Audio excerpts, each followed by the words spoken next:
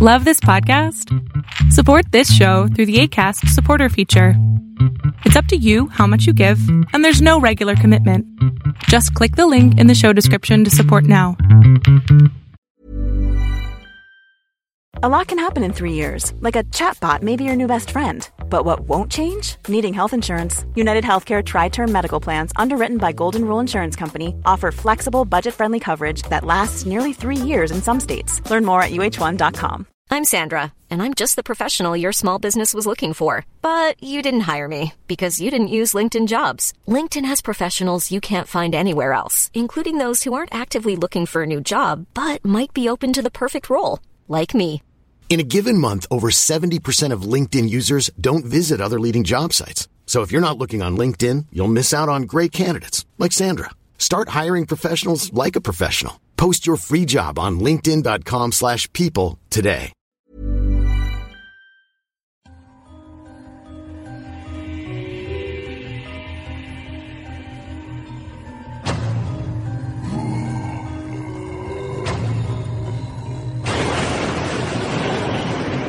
Welcome to Tales to Terrify.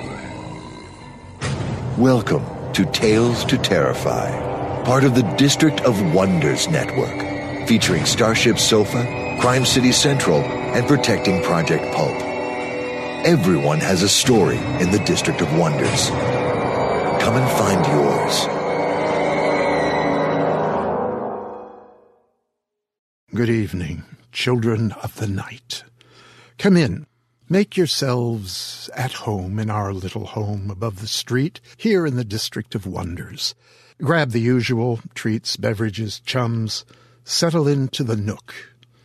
If you're new to the district, if you've never been to the Nook and to Tales to Terrify, I am Lawrence Santoro, and you have run yourselves into the midst of a vast and cosmic tale. Tonight's segment, in fact, is the one that had Grandpa Lovecraft on his feet and kicking with joy. Remember that from last week? Yes? Well, settle in for a nice, long visit tonight, children. You won't mind, will you? We've got the penultimate hour or so of William Hope Hodgson's House in the Borderland, read for us again by Master Nicholas Cam, and we've got what Television Land calls a very special episode of Sylvia Schultz's Lights Out, in which authors Tamara Thorne and Alistair Cross speak of their experiences of 5 nights and 5 days in a haunted cabin in the woods of the California Gold Country. So, we have a lot to cover tonight, and there is very little time for me, so allow me to slink off to tend the air conditioner and help Mahler, the ink-black cat of the Nook, refresh the treats while you gather round Sylvia, Tamara, and Alistair. Are you all ready for Lights Out, everybody?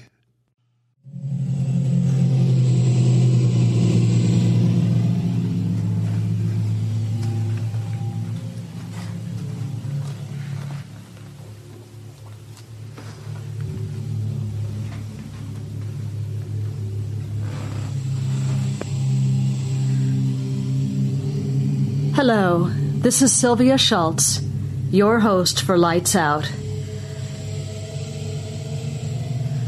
Welcome to the show. One of the very best parts about being a ghost hunter and a writer is the opportunity I have to meet interesting people. Sometimes they're people I've admired from afar for years. I got the chance to chat with 2 of those people recently. I have a real treat for you guys all out there in Electron land, so gather around the soft glow of the computer screen, and let's go Lights Out. Once upon a time, there was a young horror writer named Sylvia Schultz. She read every creepy book she could get her hands on, and quickly decided that third person was going to get old fast. One day, I picked up a lovely, thick, chewy-looking novel called Bad Things. It was written by an author named Tamara Thorne. It rocked my world. I went out and scoured bookstores looking for anything else by this fabulous, gory, sexy writer, an author who pulled no punches, and who wrote with one hand on the throttle and the other wrapped around a Jack and Coke. She very quickly rose to the top of my "Where have you been all my life?" authors. Then I discovered that Tamra is also a ghost hunter. Again, world rocked. I friended Tamra on Facebook and started following her posts. A while ago, she posted a series of reports on the time she and her writing partner, Alistair Cross, spent in a cabin that was said to be haunted. I hopped onto the blog, devoured the posts, and then had the most awesome idea.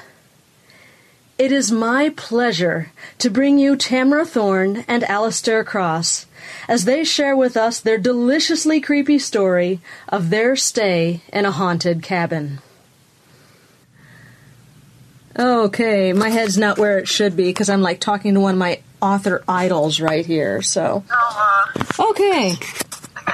I'll just do my introduction at a later time when I put the show together. Okay. But I will take the opportunity to be a slobbering fan dork for a moment here. Tamra, you have been one of my writing idols for, over a decade now. I won your sorority trilogy in a contest that I entered, and about the only reason I entered the contest was because I saw what the prize was. It was books by Tamra Thorne, signed by Tamra Thorne, and I just had to enter the contest, so just because of that prize. And I do wanted to say that your scene in Bad Things, where Robin has already been taken over by the Green Jacks and Ricky is watching him out the window, and Robin catches the frog and tears it apart. Spoilers for anyone who hasn't read Bad Things yet, which I highly suggest you do. That was one of those scenes where I remember where I was and what I was doing when I was sitting reading this book. It made that much of an impression on me. And I was sitting here reading it going, oh my God, that's disgusting. This is fabulous. And it's a woman writing it. And I was trying to get a career as a horror writer started at that point. And I said, my gosh, if she can do it, I can do it. Maybe not as well, but I can do it. So many, many, many years later, I used that as kind of the inspiration for one of my scenes in a a novella that I wrote in, it's the last story in my collection, Dark at the Heart of the Diamond. And it's set in ancient Egypt, and the kid gets possessed by the spirit of a dead pharaoh. And his father knows it, and it's his father's punishment for robbing the pharaoh's tomb. And the kid, he takes the kid to the river, and the kid picks up a fish and starts gnawing on it, and it turns into this dead hand because they cut thieves' hands off in ancient Egypt. That was the punishment. And so it was all tied together. Really cool. So anyway, that's I'd love to see that. Yeah. Oh man. So I have you to thank. You may take credit for that scene. I remember where I was sitting when I had him peeing in the lemonade and licking the butter. So it really grossed me out, and I was cackling while I was writing it. I can totally imagine that. Awesome. Okay, so now I know, Tamra, that you have a background in paranormal investigation. You have several entries in the Encyclopedia of Haunted Places that was edited by Jeff Belanger of Ghost Adventures. Tell me about your background in ghostly things, and then we'll ask Alistair the same question. Okay, well, it started when I was a wee tot. I just always liked ghost stories. I collected them, from first grade on.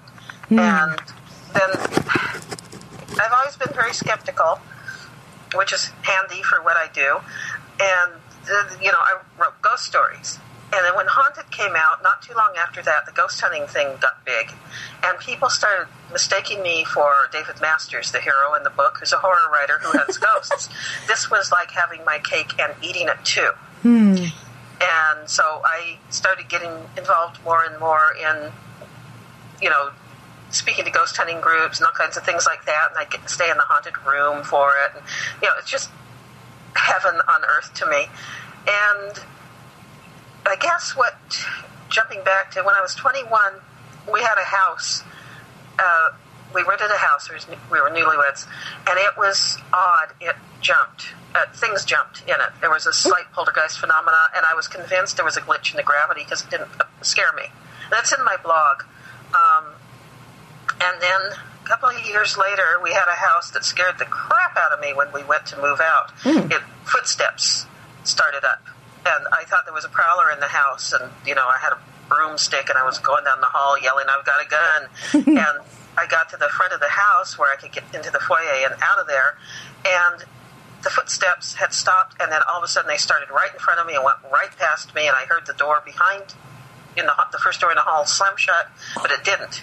And I was out of there like a shot, and I waited for my husband, and we're moving out, and he thought that was pretty funny until the same stuff started happening to him later in the day. So I really value that, because otherwise I get so skeptical. There's very little I won't write off. And those two incidents, the first house with the poltergeist energy, that one, the real kicker was I'd never told my husband, and the real kicker was the day that we were sitting eating sandwiches in the kitchen, and there was a full trash can right in the middle of the room we were facing that needed to be taken out. Well, it levitated off the ground maybe 2 inches and then just slammed down, and we both saw it, and the jaws dropped. Did you see that? And we still talk about it. Wow. So those things let me know early on. There is stuff that I can't explain, and I love that. I love the mystery. So that's pretty much it. I go to haunted places in order to just soak up the atmosphere for books, and I go to haunted houses when people ask me to soak up the atmosphere. And that's all. Okay, Alistair, I know very little actually about you personally, but what was your background in paranormal? Well, I really have none. Tamara approached me with the idea of doing this because we had already decided that we were going to write together, and we both have that fascination with paranormal and ghosts and things like that. And she approached me with this idea, and we knew at that point, we'd already decided we were going to write together, and we kind of were thinking we probably ought to meet, We probably should see each other, before we commit to this, And so it really was just kind of an opportunity for us to meet, and it was, and it sounded really fun. And I don't have any major inexplicable things other than experiences, other than a few things when I was little. I thought, I heard some things. I, kind of had a creepy house that I grew up in. At least I think it was creepy. Some of my friends thought it was creepy too, so it wasn't just me. But I've never been really closed-minded about it. And I'd love to experience something that made me, convinced that there's something out there. And so I jumped on this. Yeah, I meant to ask you, how did you guys decide to become collaborators? Well, like you, I was a big fan. Am a big fan. I have been since, the 90s. And I decided, several years ago that I wanted to be a writer, and I started writing, and I wanted to meet some of my heroes. So I started doing author interviews on my blog, and Tamara was one of the first people that I hit up about that, and we just really clicked, and it was pretty incredible. Wonderful. Fantastic. I'm sitting here with a great big grin on my face. I'm living vicariously. It was pretty weird. For me, it was a really, really big deal. I mean, I'll never forget when she brought it up to me. I was just like, Are you serious? Are you serious? I wasn't even sure I understood her. I just had to call her back. Yeah, well, we both take telephones, and the thing is, we kept getting on the phone with each other, and the hating telephone rule went out the window. And we realized we were making up stories together before we'd ever talked about writing together, and we'd had some other experiences that were similar that put us in the right frame of mind to work together. Mm-hmm. And it was just, we could finish each other's sentences from the start, so it was sort of meant to be, I think. Oh, nice. Yeah. Too cool. Okay, well, the focus of Lights Out is about people telling about their ghostly encounters. So you guys went to a haunted cabin for a week, and you basically turned it into a writing adventure for a week. How did you find this cabin in the first place? A friend of mine from when I was a little kid and would visit my aunt and uncle up in Gold Country in Northern California. I'd known her, I call her Ellie here, just off and on for years. Someone she knows had bought a cabin and then had a lot of trouble with it. They didn't even stay in there more than a night. They were afraid, and it had a reputation. He got it for a song. And so he was looking for somebody to go in there and tell him whether it was haunted or not. She knew I liked to do that, so she mailed me, and we ended up doing it. And the only thing was we couldn't take pictures or give any names or any locations, that kind of thing. Yeah. But who cares? It was a haunted cabin. Yeah. So that's how it started. Okay. So what gave you guys the idea to take a working vacation there? Being asked to do it. Okay. and wanting to meet in person, face to face. Yeah, it's no fun. Oh, that was the first time you had met face to face? Yeah. Oh, cool. Yes. Yeah, we didn't want to. It was a good excuse to meet. And I'm forgetting what I'm trying to say. When you get invited to do something like that, you really don't want to go to that alone, because your imagination's probably going to take off, no matter how skeptical you are. Mm-hmm. So I needed somebody with me, and I knew he was very level-headed, and I wanted to meet him in person too. Plus, we just started working on our first novel together. I think that's when it turned into a novel, because it had been a short story, then a novella. Oh, nice. At the cabin, it became very long. That is cool. Yeah. So you found inspiration there. That makes my writer's heart glad. Well, we found more, because when we had first been talking on the phone, the story we accidentally made up before I realized, hey, maybe we should try something together, was about a haunted cabin. And here came a haunted cabin, and so we have something about a haunted B&B in the mountains that we're working on, and this ended up giving us some inspiration, which is part of the reason we don't know a lot about the actual incidents there. Mm-hmm. We decided not to find out after the fact. We just know a little about what went on in the cabin before, So, we'll find out eventually, but we don't want to know yet. I can understand that. Very cool. So, what I would love for you to do now is just tell me stories from that week. Okay. The front bedroom. Yes. Boy, was it nasty. Yes. It had, supposedly, this was one of the few things we knew in advance. Supposedly, someone had died there. I think it was the 80s, maybe the 70s. I think it was the 80s, though. An indigent. It had rafters, exposed beams. Mm-hmm. And it was just this little cabin. It was, 2 bedrooms, a big living room, a little bitty bathroom between the bedrooms, and a kitchen behind the living room. And this front bedroom, Ellie took us there, and she wouldn't walk in it when we got there. And we did, and it felt like static electricity. She asked us if it was cold.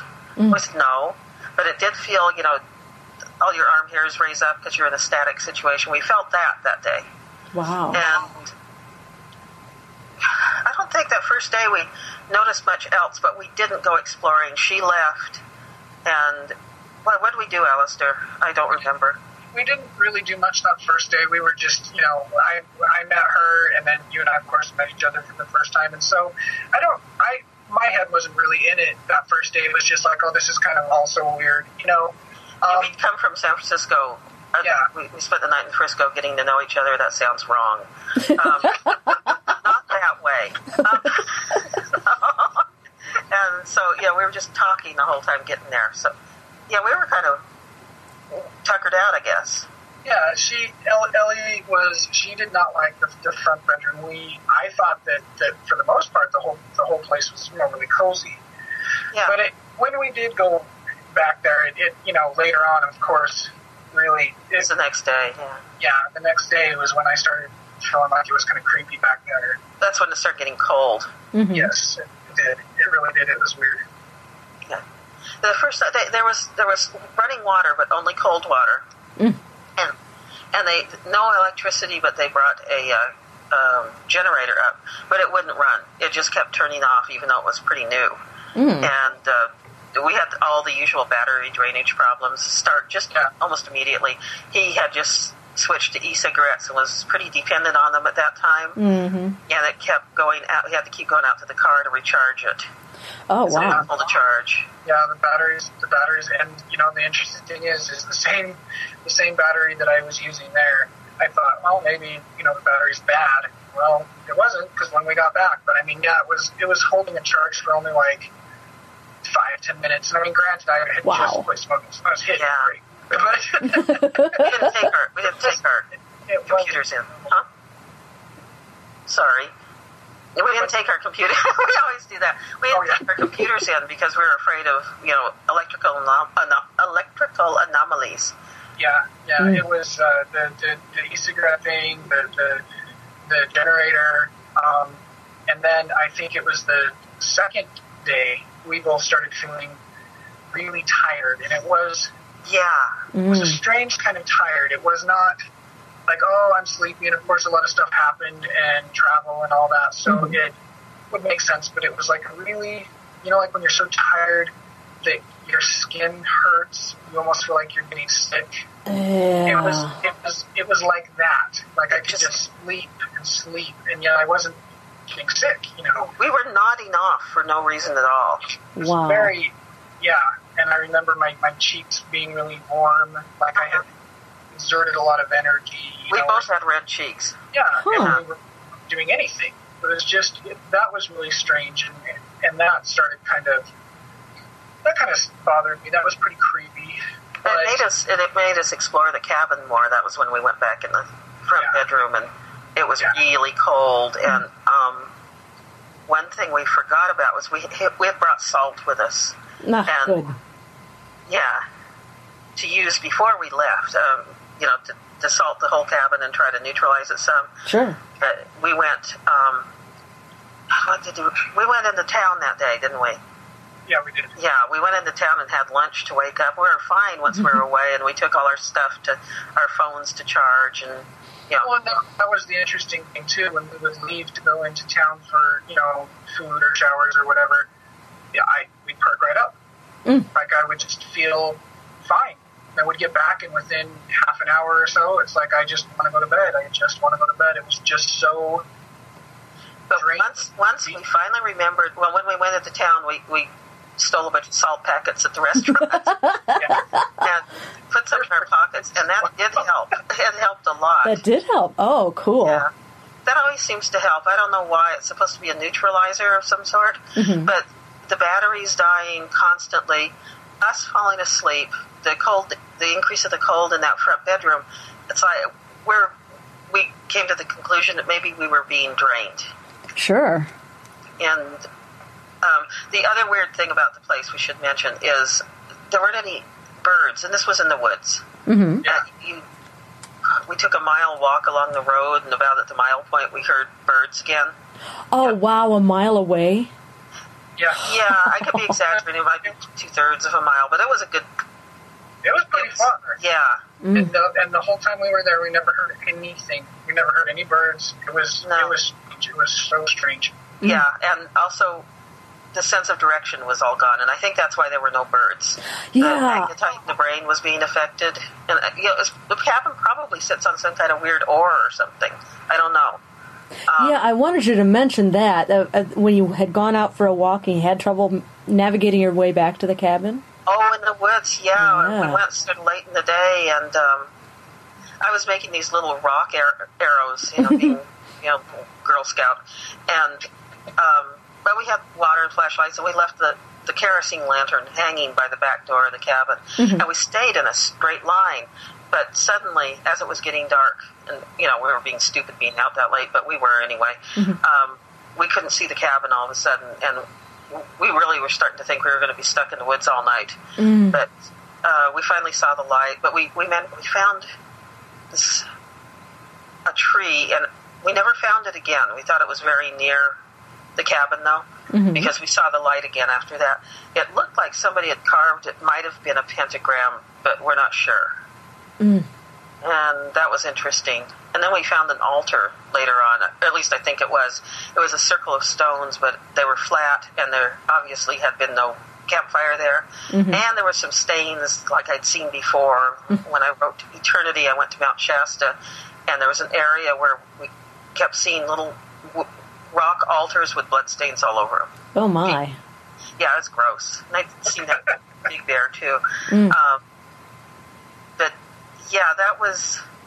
I would imagine the birds stayed away because the oars messed up their sense of direction, because it sure messed up mine. Normally, I always know north and south, and I get queasy when I lose it, and oh boy, did I lose it.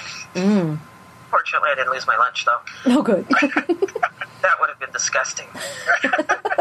Like, damn thing. Lost and you puked?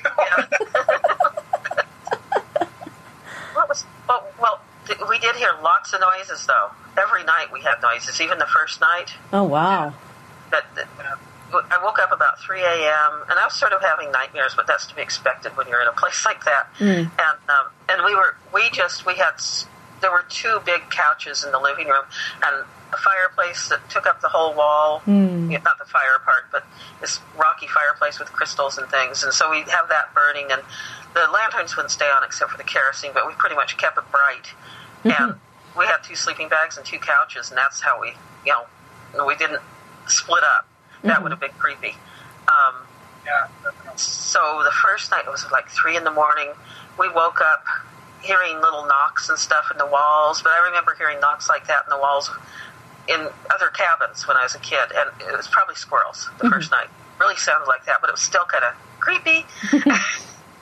Yeah, I think it was definitely creepy. It's, and there's this feeling, I think, that around the second day that I really started feeling, and you can't describe it, you can't prove a feeling, but you just know when something's there. There was that feeling came and went a lot, and that was I've never really exactly experienced anything like that. It's like your inner caveman is aware of something off, that your intellect keeps saying, "Oh, you're probably just scaring yourself." Yeah. And I mean, it's kind of a morbid, comparison. But if you've ever been, to an open casket funeral and you've looked down at the body and you see this person sitting there and you don't feel them, they're just a shell. Sure. You don't realize until that moment that you can feel people. It's the same thing, when there's something there that you can't see. You're not aware that you can really feel it until you do, and then you're like, something's here. I have never heard it explained that way, but that's really something to think about. Well, yeah. You can't tell, you can't prove anything like that, but you feel life. Yeah. You feel it, whether you know it or not, and likewise you feel the lack of life. And there was a definite sense of something besides us there. And it wasn't constant. It wasn't constant. It came and went, but it was weird. It was really strange. It was. It was. I never could have stood that place alone, but with Alistair along, I could be very brave. I'm very macho in these situations. Yes, you're the one with the experience, so you have to be. Yeah. Like your girl, that's okay. No, you were great, and you explained that really well. There's a dark energy there of some sort. I say dark for lack of negative energy, something. Yeah, it wasn't pleasant. No, And that was also the day we saw the cuckoo clock for the first time in the back bedroom, and we found the suitcase back there. Yeah, we went and we were exploring all the rooms, and there was a suitcase up on top in the bedroom. An armoire thing, standalone.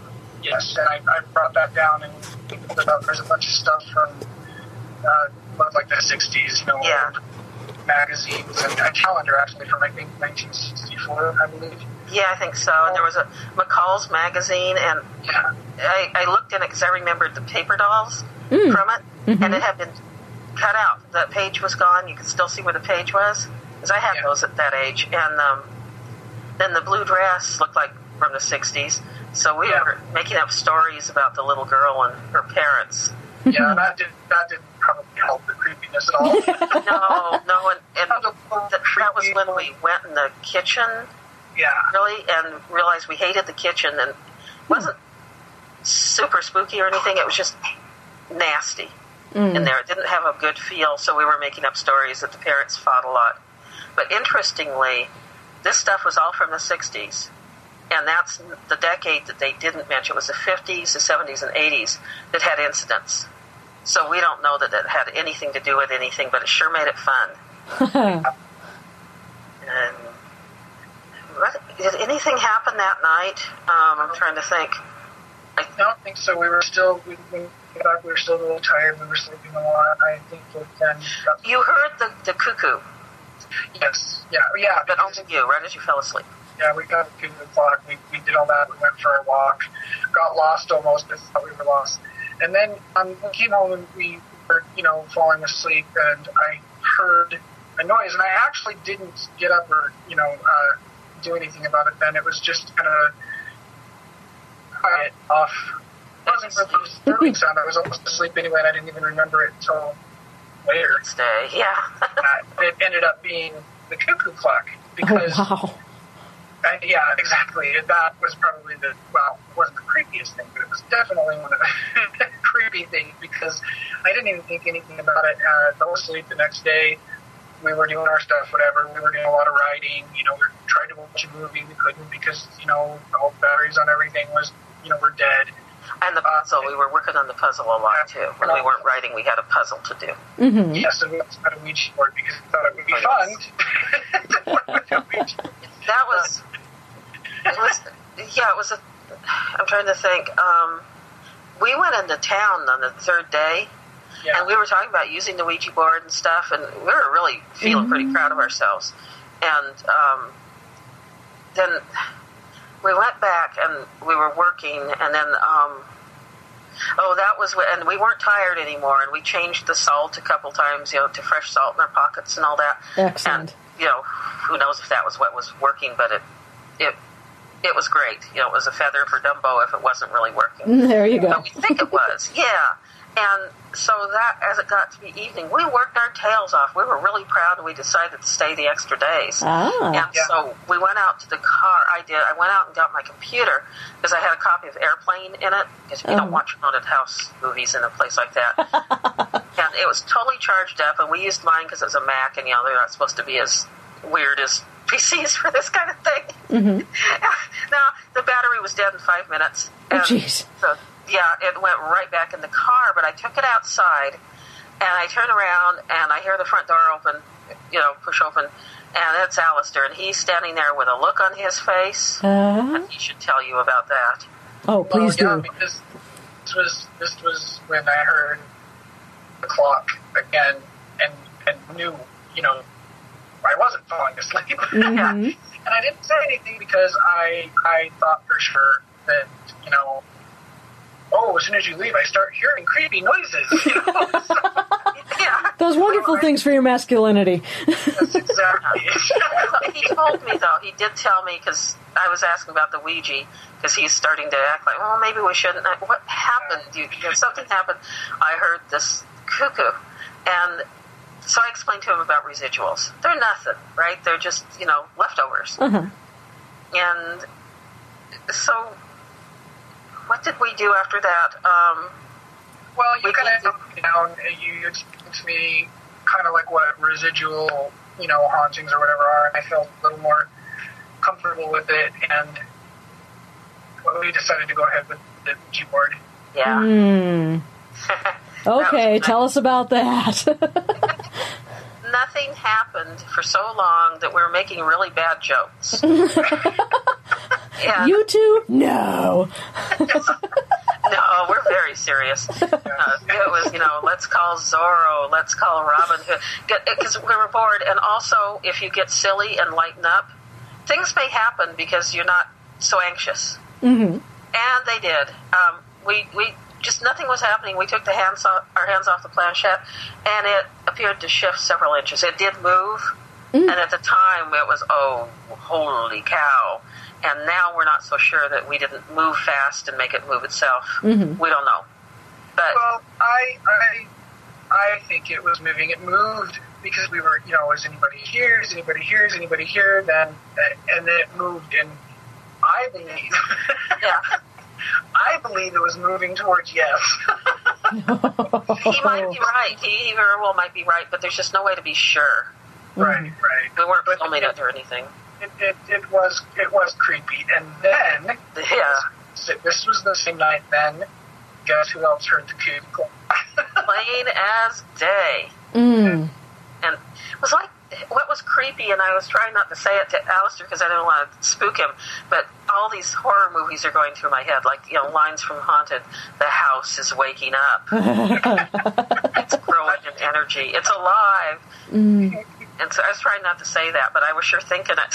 Wow. So we heard the cuckoo clock, clear as crystal clear. Mm. So we go, we check it out. It's not working. There's nothing in it. We're thinking, this really did actually freak us out. I think we were kind of scared silly because we started laughing and acting like 10-year-olds. We went and got the blankets and the car keys, and we went and sat in the car. We didn't need to sleep in the car, but we did. Oh. And we had the best sleep that we had there. But we in the car? Oh no. Yeah, it's my Subaru. It's not that big, not for a 6-footer. And we just had this one big blanket. And at first we were so spooked, we were giggling, and we even had our heads under the blanket, and with a lantern or a flashlight in the car that we hadn't brought in. And so, and we had also noticed the front bedroom was really creepy still, very cold. Mm-hmm. Yeah. But that was earlier. But we fell asleep, and then we woke up like 9 in the morning. And that was when we really, really noticed we noticed it before, but this is when it was really kind of creepy that there were no sounds from birds. Because, that clock thing, we thought, maybe it's a bird, who knows. But then we wake up in the morning, and we're listening for it, and there's nothing. There are no birds. And that was just the strangest thing. I don't even know that I necessarily would have noticed it had you not really pointed that out, actually. It was just weird that there was no life. Well, I was real aware of that because it was like eternity and all that. I love writing about elemental energy, and that's kind of what that translates to. Mm-hmm. And and we even sat on the porch for a while that morning after we changed our salt packets. I don't think that anything living wanted to be near that place. That's what I think. Oh my! And we explored the whole cabin again that morning, and because we'd gotten silly the night before and turned into 10-year-olds, we weren't taking it terribly seriously, and it was a residual sound. Nothing had moved. The clock was still covered with dust. It was just nothing had happened. So, we decided we needed showers at this point. So we drove to the Outfitters and where they have showers and stuff, and cleaned up. Then we went to town and got food, and because that was the fun part, we had all kinds of food. We kept going into town for food. It was like a 20-mile drive. We didn't care. But then we got back to the cabin and started working again. This was like the 4th day, and we weren't using computers, of course, so we're writing by hand and just writing like demons. That sounds like bliss. It was, and I think part of it was we were kind of nervous, so it made it really easy to write. I know I always write really fast at airports, too, when I'm kind of anxious to get out of there. And but it worked like that there. and it was bliss except for the lack of electricity, or even just an old-fashioned typewriter, because we had to read our writing back after we left the place, and that took a couple nights. So I think that day. That was the first time the door closed. We decided to go for a walk, and it was kind of stuffy in there, so we propped the door. Alistair found a big old pine cone, and he shoved it in the door and propped it open, but it was lightweight. And we went for a walk to see if we could find those stone arrows I'd made, or that wood with the carving.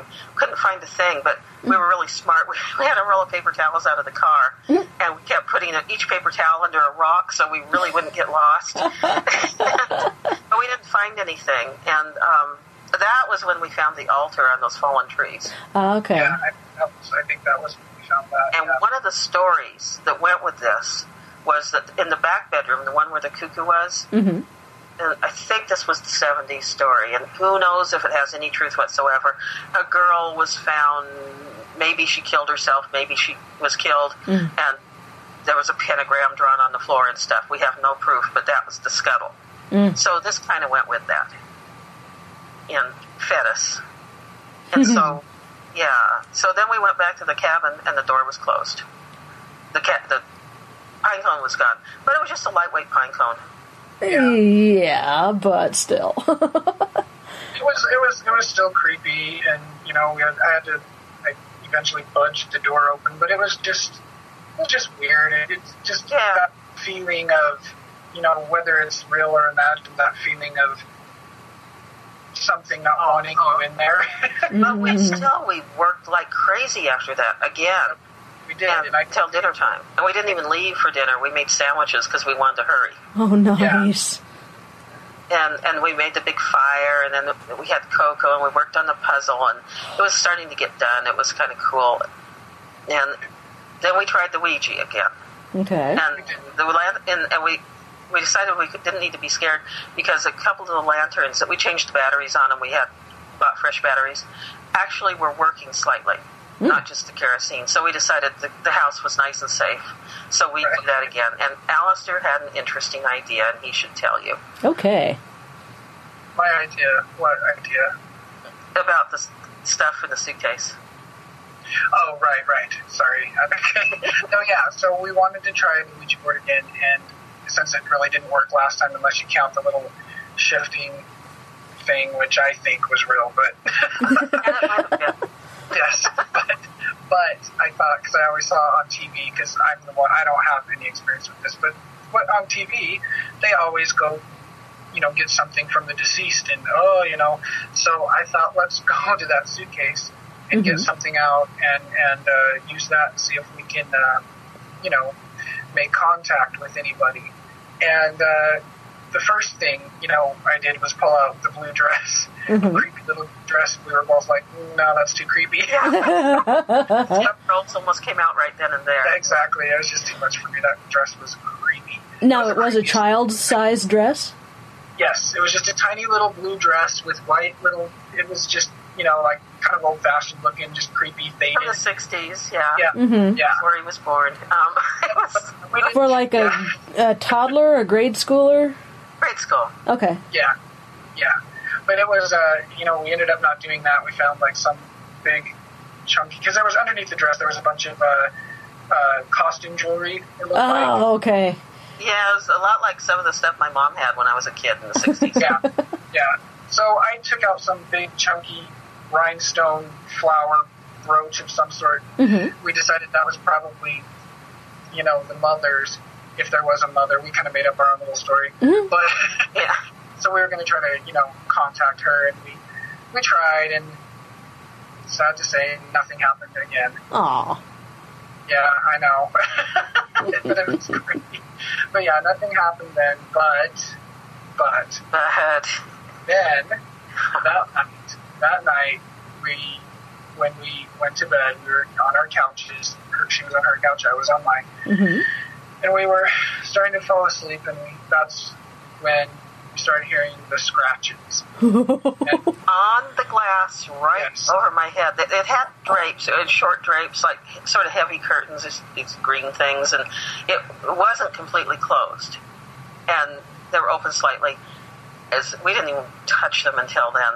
And there was scratching, like, right on the glass. Yeah. And I said, Alistair! Alistair! And he wakes up, and I'm not daring to move. I'm afraid they're going to see me. And it's, can you see out the window? And so he worms his way around and gets over to the other window and looks out. He can't see a thing. Yeah. And it's important to say here that there were, the first thing you would think is, wind in the trees, and trees are moving the branches. Well, there was no wind, and there were no trees close enough, even if there had been. It really sounded just like a person scratching on the door. Or, the window. It was, Later, wind did come up, but this was hours before it did. We were up late that night. Do tell. Blowing 30 miles an hour wind, 30 mile an hour winds. It wouldn't matter. There were no trees close enough to do that. They couldn't touch the cabin. It had, they're trimmed back, so, it's fire hazards. I guess. I assume. So I go and I check, and I don't see anything, and then there's this other, weird element to it. It's like once you start, to go look, it stops. Yeah. So naturally, you assume the worst because I'm aware of it, it stops. It's aware of me. Yeah, exactly. Exactly. Yeah, so it knows I know. Yeah, exactly. There's nothing there, so I go and lay back down, and it was quiet for a while, and then it starts up again, and this time it's even a little bit louder. Yeah. I was scared, actually. We both bolted upright. We really did. I actually got scared, and I actually felt mad because I don't like being scared. No. We were both swearing. I started thinking, this whole thing was probably some sort of sick joke. So I started having all kinds of thoughts. I'm like, how well, I'm asking Tamara, how well do you know this woman? But, really, this is just too weird. I thought, no, it wouldn't be her, but it could be local teenagers or something. Yeah, and local being like 20 miles away. Yeah. Yeah. But I got kind of paranoid and kind of mad and started thinking that somebody was doing mean things to us. And, Tamara assured me that, she's known Ellie her whole life, and there's just no way that it could be her. And But it could be somebody else. It could be somebody else. But there was no evidence of a person, so... Yeah, but if you didn't see anybody there... Well, there's a chance it could be a bear. I hate bears, and he was teasing me about bears, because maybe it's a bear. Yeah, like, you would have been glad it was a bear, and that's how I knew. That's part of the reason I started getting really so scared, is because she hates bears, and she said, I hope it's a bear. And I'm like, oh my God, we're in deep crap. I thought the same thing when I heard that come out of my mouth. We'd look outside and there was nothing there, and we'd hear that every time we start to relax a little or get quiet, it would start again. So it was like it knew, and we wouldn't see anything. And then I don't know how much time passed, but we wedged one of the sofas up against the front door, and we put a chair under the kitchen doorknob. Yeah. And made sure everything was closed up, and then we put our sleeping bags on the floor in front of the fireplace where nobody could really see us through the couches or anything, and we just kind of sat there with pieces of firewood in our hands to bash whatever it was. Because now the wind did come up that night, but tell her, Alistair, tell her about all the noises all night. They were everywhere. It was, and basically, we would hear, the most thing that we heard was scratching, and it seemed to be at the windows. Also, it seemed to come from the door. We heard right on the front door, this scritch. Night, it was really creepy. I kept thinking of, Salem's Lot when that voice at the hospital window. It wasn't quite that bad, but the hook is outside waiting for you, everything. And but we kept telling ourselves it was humans. Yeah, or there was still the hope that it was maybe there. rodents of some sort, because but it was pretty much all night long. I think we both kind of slept somewhere in between sleeping and waking all night, because every little noise that I would hear, I was just wide awake, and it went on and off pretty much all night long. Yeah, at dawn. It sounded had a really deliberate sound to it, and that's what freaked me out. It wasn't. It was, yeah. It didn't sound really random. It sounded deliberate, and that freaked me out. Oh my! That was the worst. And it sounds weird that we could sleep at all, but we were exhausted, and it was just sort of this state where you're not really awake or asleep. Yeah, you're almost numb at that point, and we were locked in the cabin. It was, like a fiction story. It was hysterically funny after the fact. But at dawn, we did fall asleep for a couple hours, so we weren't totally screwed up. Okay. Yeah. After we got up for a while, we went back to bed, and then we got up. We started working again. We went outside. We went outside, and this is really creepy and funny. Yeah, so I brought a copy of Twilight because I thought that it would be funny to make to read to Tamara from passages from Twilight, because I know she's such a fan. So we decided to prop the door open and go for a walk, and I put the book in the door to and he did it well this time, not like the pine cone. Right, yeah. It's a little more substantial than a pine cone. Yeah, exactly. And when we went and looked around, we just went and looked around. We looked for footprints and things and tire tracks, but there had been some wind by morning. There was nothing. And we realized the owner had a teenage son, so it could have been him and his friends, or maybe somebody homeless messing with us. We just didn't know. Something that weird all night long. And no giggles? No giggles. Yeah, no, it was not funny, whatever it was. It like I said, it felt so deliberate, and it was not trying to be funny. It didn't feel like. It was like Wendigo's. I can't ever say that right. Wendigo stories. Things like that. Out in the woods and the elements, and it just, maybe it was in. I know that rodent noises and things like that can become incredibly loud. I had a field mouse in my bedroom off a sleeping bag when I was a kid, and I swore there was something the size of a giant rat in there walking around. And that was just a little itty-bitty tiny field mouse. And so we know that can happen, but it sure was deliberate and scary. It's making the hairs rise on me thinking about it now. Oh, yeah. So then we decided to go back in, right? And we don't see anything. We decide to go back in, and the door's shut, and the Twilight book is gone. And I swear to God, the Twilight book we never saw again. I have no idea. I still joke about it. I'm like the Twilight-loving ghost. I don't know. The book is gone. We never saw it again, and the door was jammed shut again. So I had some pretty sore shoulders by the time this was all said and done. But we got the door open. And it was just out of plumb, I guess, because the key wouldn't open it either. It wasn't locked. I tried the key. Yeah. But it was, and we looked all over for the book several times. Yeah.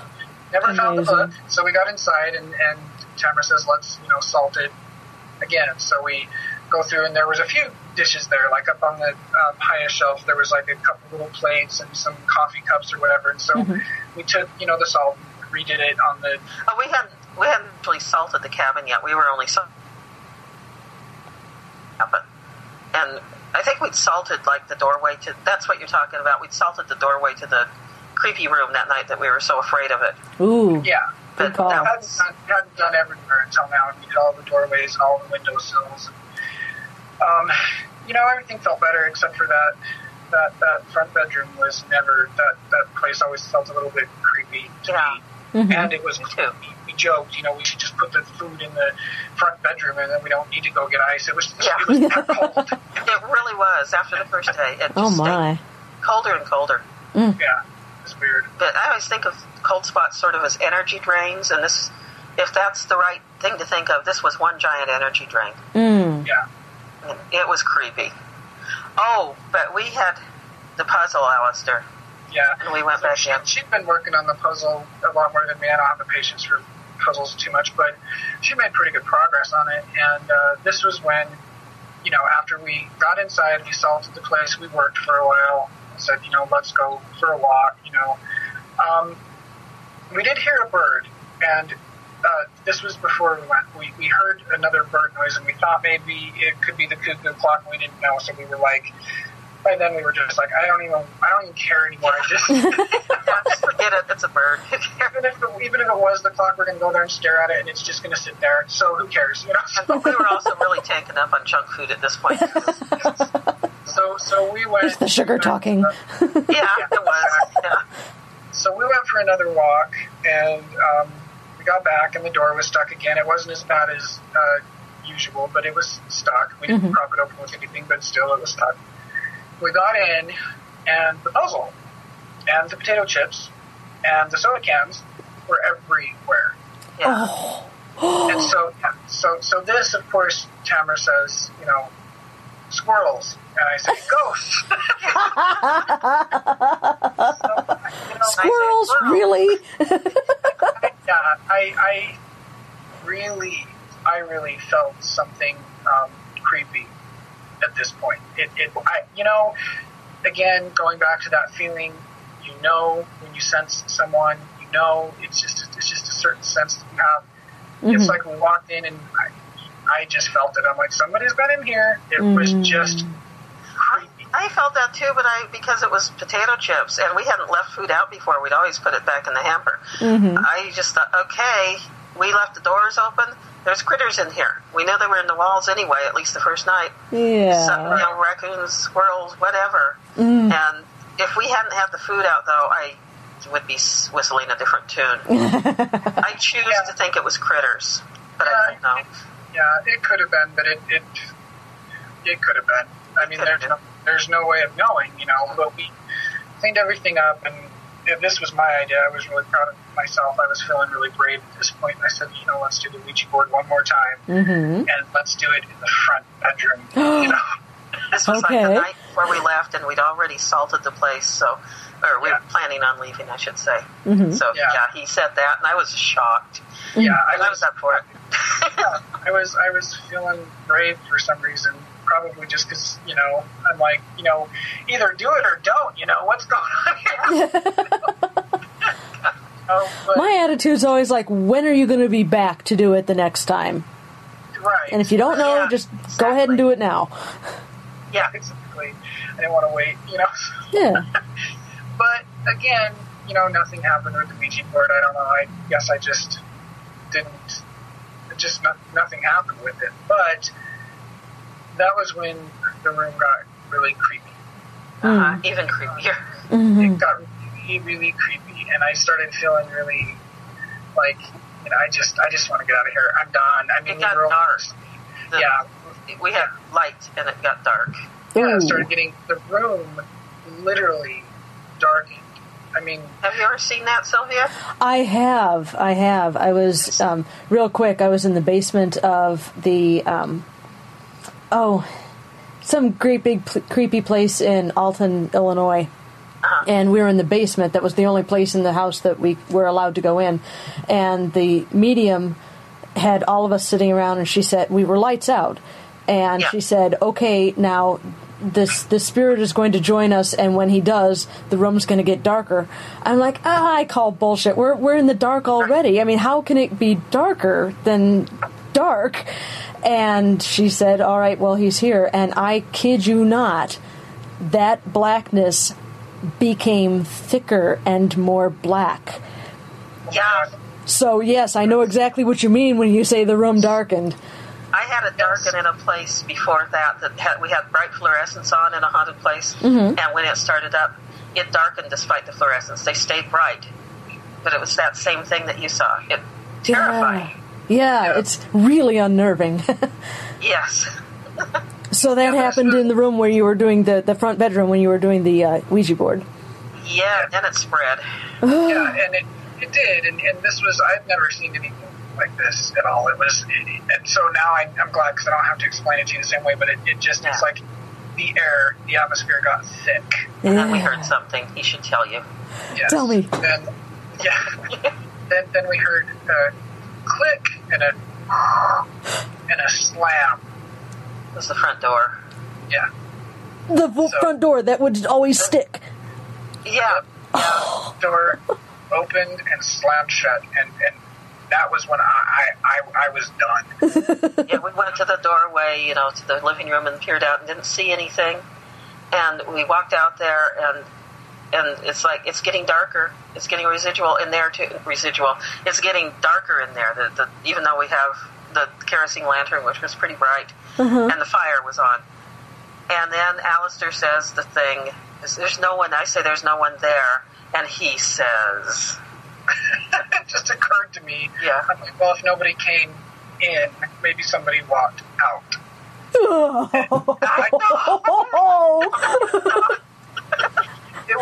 It just flew out of my mouth before I could think about it, because I'm like, well, nobody's in here, somebody probably walked out. And then I was like, oh my God, we gotta get out of here. It was horrible, and fortunately, almost everything was already in the car, because we packed up that day. Yeah. And we just grabbed our stuff. Oh, and wasn't there... What else happened? We stayed in there a few minutes in the living room, right? Because we'd never had trouble there. Yeah, but it changed. And you basically said, okay, this is where the best, writing comes from. Yeah. Sit down and close your eyes and just feel the atmosphere, feel the, emotional charge of the room. Sure. Let your mind go. Yeah. Yeah, and we did, and it got really creepy. It was just a really eerie feeling. That's when it really started, really feeling thick. Mm-hmm. And like charged, like electrically. It was just unreal. And then, so, we just got our stuff and left. Remember, there was one more noise. Remember? That's what made us run.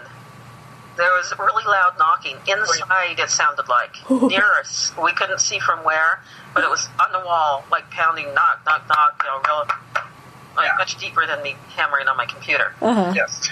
It sounded like somebody took a fist and was hitting the door, except for it wasn't really coming from the door. I don't have any idea where it was coming from, but that was in the middle of our, let's absorb the atmosphere and really remember this. Because we'd already written off the door slam, and I'd been... The place where I had lived in my early 20s, where there was the sound of footsteps and all that, that had that door slam and nothing had moved. So he knew that story already. I told him earlier in the week, and it was already, no, it didn't really move. We just heard the noise. It's a residual. Let's sit here and absorb the atmosphere just a little more. And then... it was just I think it was just 3 or 4 really loud hits. And that's when, we were just on our feet. And we didn't even say anything. You started grabbing what you could. Yeah. I put the fire out. We were gone. Yeah, it was like, we got in the car, and I said, we can be at the coast in 2 or 3 hours. And we drove. Oh, man. We did. It was great. It was. Wow. Looking back on it, it was great. And it was a really good experience. But it definitely opened my eyes, because... I didn't really expect anything. I just, who knows? But it was creepy. Oh, fantastic. Wow. What a great set of stories. That's awesome. We lived to tell them. Exactly. Too cool. And the worst part of it was we got back and I'm thinking, I wish we wouldn't have done so much writing, because then we had to put it all onto the computer. Yeah. But it was definitely creepy. We never could say for sure what, was going on, or whether, how do you say... gave a report. And, how do you say, well, it's definitely haunted, or no, it's not, or we think, or we felt. Yeah, we couldn't say for sure, but we said you need to have a geologist come in. There's probably something, on the land that's making it worse. And, when otherwise we were kind of, and we said, we'll talk to you again. And no, we don't want to hear anything until we talk to you again. Right. Exactly. And, the further you get away from it, the further I get away from it, the more I have rationalized all of these things. But the one thing that I try to hold on to is that feeling, that knowing at a cellular level that you are not alone. Yeah. Sure. Oh. Yeah, I know you know what that feels like, too. Yeah. Been in a few of those, and I know you have, Sylvia. Oh, yeah. Yeah. There's nothing like it, is there? Oh, there isn't. It's wonderful. It is. I like it. I'm one of those weirdos, I guess. Okay, so if people want to read the entire story, all of these blog posts, what's an easy way for them to get to the blog posts? The fastest way would be to go to either one of our websites, because our websites... Yours, Alistair, yours has the best. Oh, we both have links to it, but you actually have it on your website? Yeah. I have on my website, which is alistaircross.com, I actually have a link that goes directly just to the Haunted Cabin stories, and it's the link, it says Haunted Cabin, so you click on that and you'll go straight to it. And yeah, I think that's where that's the way I got to it. Yeah, and that's ALISTAIR cross.com for everyone who's listening.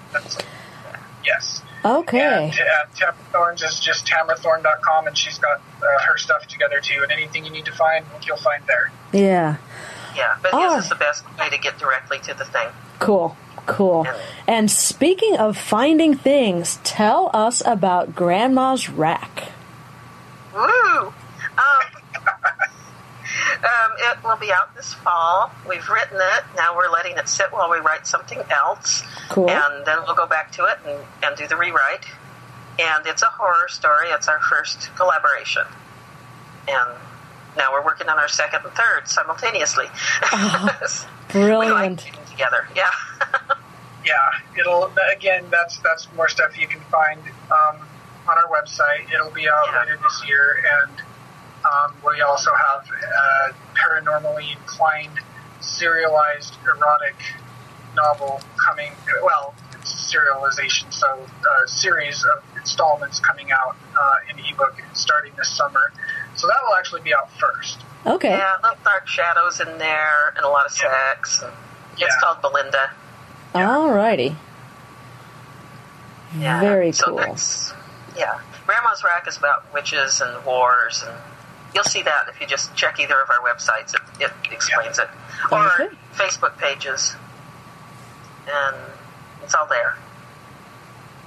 Wonderful. All right. Well, I cannot tell you guys what a treat this has been for me. Thank you so much for gracing my little Lights Out show with your presence. I really, really appreciate it. Thank you. We really enjoyed ourselves. Good. Yeah. Good. Love your show. Yes, it's great. It's great. Thank you. Hey. For hours. Yeah. Cool. And I still had the recorder going when you said that, so that's pretty awesome. Haven't turned the recorder off yet.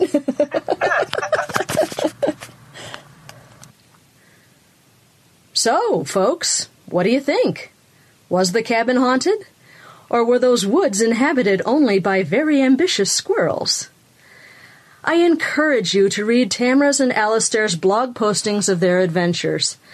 The best way to find them is to visit each author's website, tamarathorn.com, that's Thorn with an E, and alistaircross.com, ALISTAIR cross.com. And if you'd like to leave me your comments on this show, please visit me on Facebook at Fractured Spirits or at Ghosts of the Illinois River. I can't resist sharing one more Tamara story. When I finished writing Fractured Spirits, I went in search of people to say nice things about it. Tamara kindly wrote a lovely blurb for the book, which read, in part, I consider this book a must-read if you're into stalking spirits. It's open-minded, full of wit, and loaded with information. I hope Schultz, who exhibits an innate understanding of this field, writes many more of these books because I want to read them all. Those words meant a great deal to me, and I thought they were well chosen, because, after all, I've read everything that she has written. Thank you so much for joining me. This is a very special show for me, and I hope you enjoyed it even half as much as I did. Do look up Alistair's and Tamara's work. Trust me, you'll be glad you did. And you can always find my books at darkcontinents.com. Keep an eye out for Grandma's Rack, coming soon from Tamara Thorne and Alistair Cross. Next time on Lights Out, we're going to be looking at what it's like to live in a haunted house. I hope you'll join me next time we go Lights Out.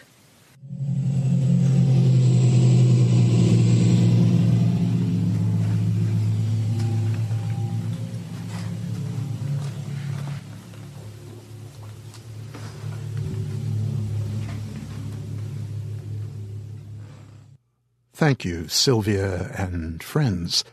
You know, the closest I've come to an experience such as that was way back in 1966 when a passel of us, students and professors, spent some time in the Pennsylvania mountains in an antebellum cabin that had been a station on the Underground Rail...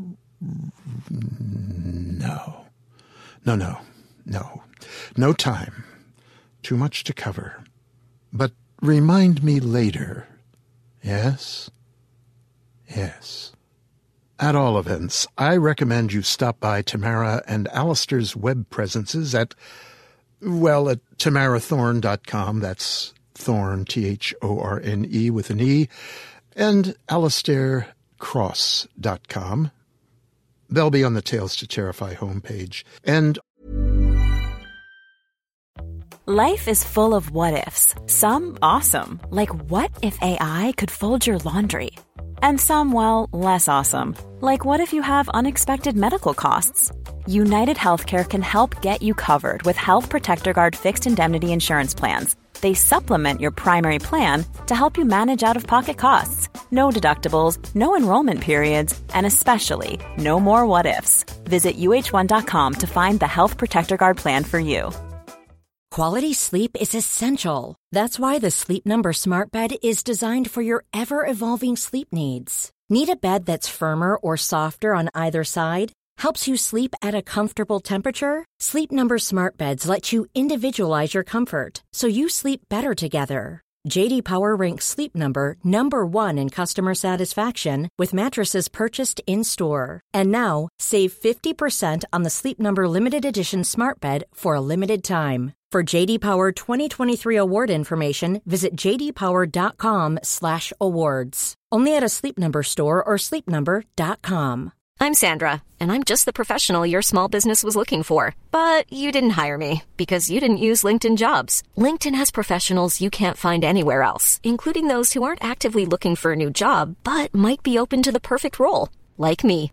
In a given month, over 70% of LinkedIn users don't visit other leading job sites. So if you're not looking on LinkedIn, you'll miss out on great candidates like Sandra. Start hiring professionals like a professional. Post your free job on linkedin.com/people today. on our Facebook page as well.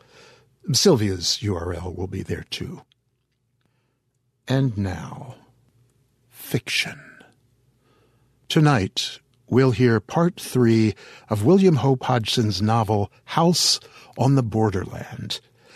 If you have missed parts 1 and 2, well, shame on you. You go back and listen to them. Listen to them on the Tales archives. Go on, we'll wait, just for you. Or, failing that, here's yet another Previously On segment that will give you the basics of what has happened, but without the chill terror of having snuggled with a chum in the dark as Nick whispered all the horrors to your ears. While on a fishing trip to Ireland, 2 friends have found the moldering journal of an unnamed man they call simply the Recluse. This was found in the ruins of a strange circular stone house, a huge place. The journal records the final days of the Recluse before the destruction of the house. This Recluse, his sister, and faithful dog Pepper live in what apparently is a place shunned by the locals, who believe it was built by the devil. The recluse writes that he has begun this journal to record the strange happenings that have begun taking place in and around the house. First, he relates a vision in which he travels through what seems to be interstellar space and arrives at a vast arena, the Plain of Silence, as he calls it, surrounded by mountains with representations of mythological beast gods, demons, and other bestial horrors on their slopes. After this vision of the arena and of a gigantic pig-like humanoid creature, the man becomes fascinated with the pit adjacent to his house and begins to explore it. He is soon attacked by man-sized creatures that he calls the swine things. These appear to have their origins somewhere in the depths of a great chasm found under the house, accessed through a pit on the far side of the gardens. The struggle with these creatures lasts for several nights of greater and greater ferocity. In the end, the man kills several of the swine things and apparently drives them off. As he searches for the origin of the swine things, he explores a pit in the garden where the local river ends and flows underground. There he finds a tunnel that leads to a great chasm under the house. When rock slides dam the water in the pit, trapping the man, his dog, Pepper, rescues him. Good dog. Here now is Part 3 of William Hope Hodgson's House on the Borderland.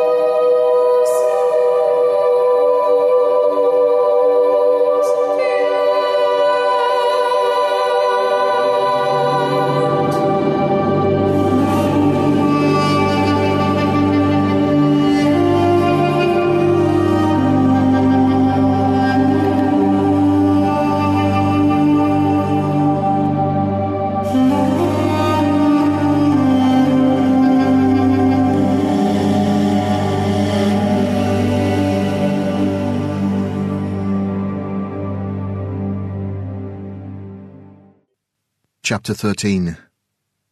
The Trap in the Great Cellar. I suppose I must have swooned, for the next thing I remember I opened my eyes and all was dusk. I was lying on my back with one leg doubled under the other, and Pepper was licking my ears. I felt horribly stiff, and my leg was numb from the knee downward. For a few minutes I lay thus in a dazed condition. Then slowly I struggled to a sitting position and looked about me. It had stopped raining, but the trees still dripped dismally. From the pit came a continuous murmur of running water. I felt cold and shivery. My clothes were sodden and I ached all over. Very slowly the life came back into my numbed leg, and, after a little, I essayed to stand up. This I managed at the second attempt, but I was very tottery and peculiarly weak. It seemed to me that I was going to be ill, and I made shift to stumble my way toward the house. My steps were erratic, and my head confused. At each step that I took, sharp pain shot through my limbs. I had gone perhaps some 30 paces when a cry from Pepper drew my attention, and I turned stiffly toward him.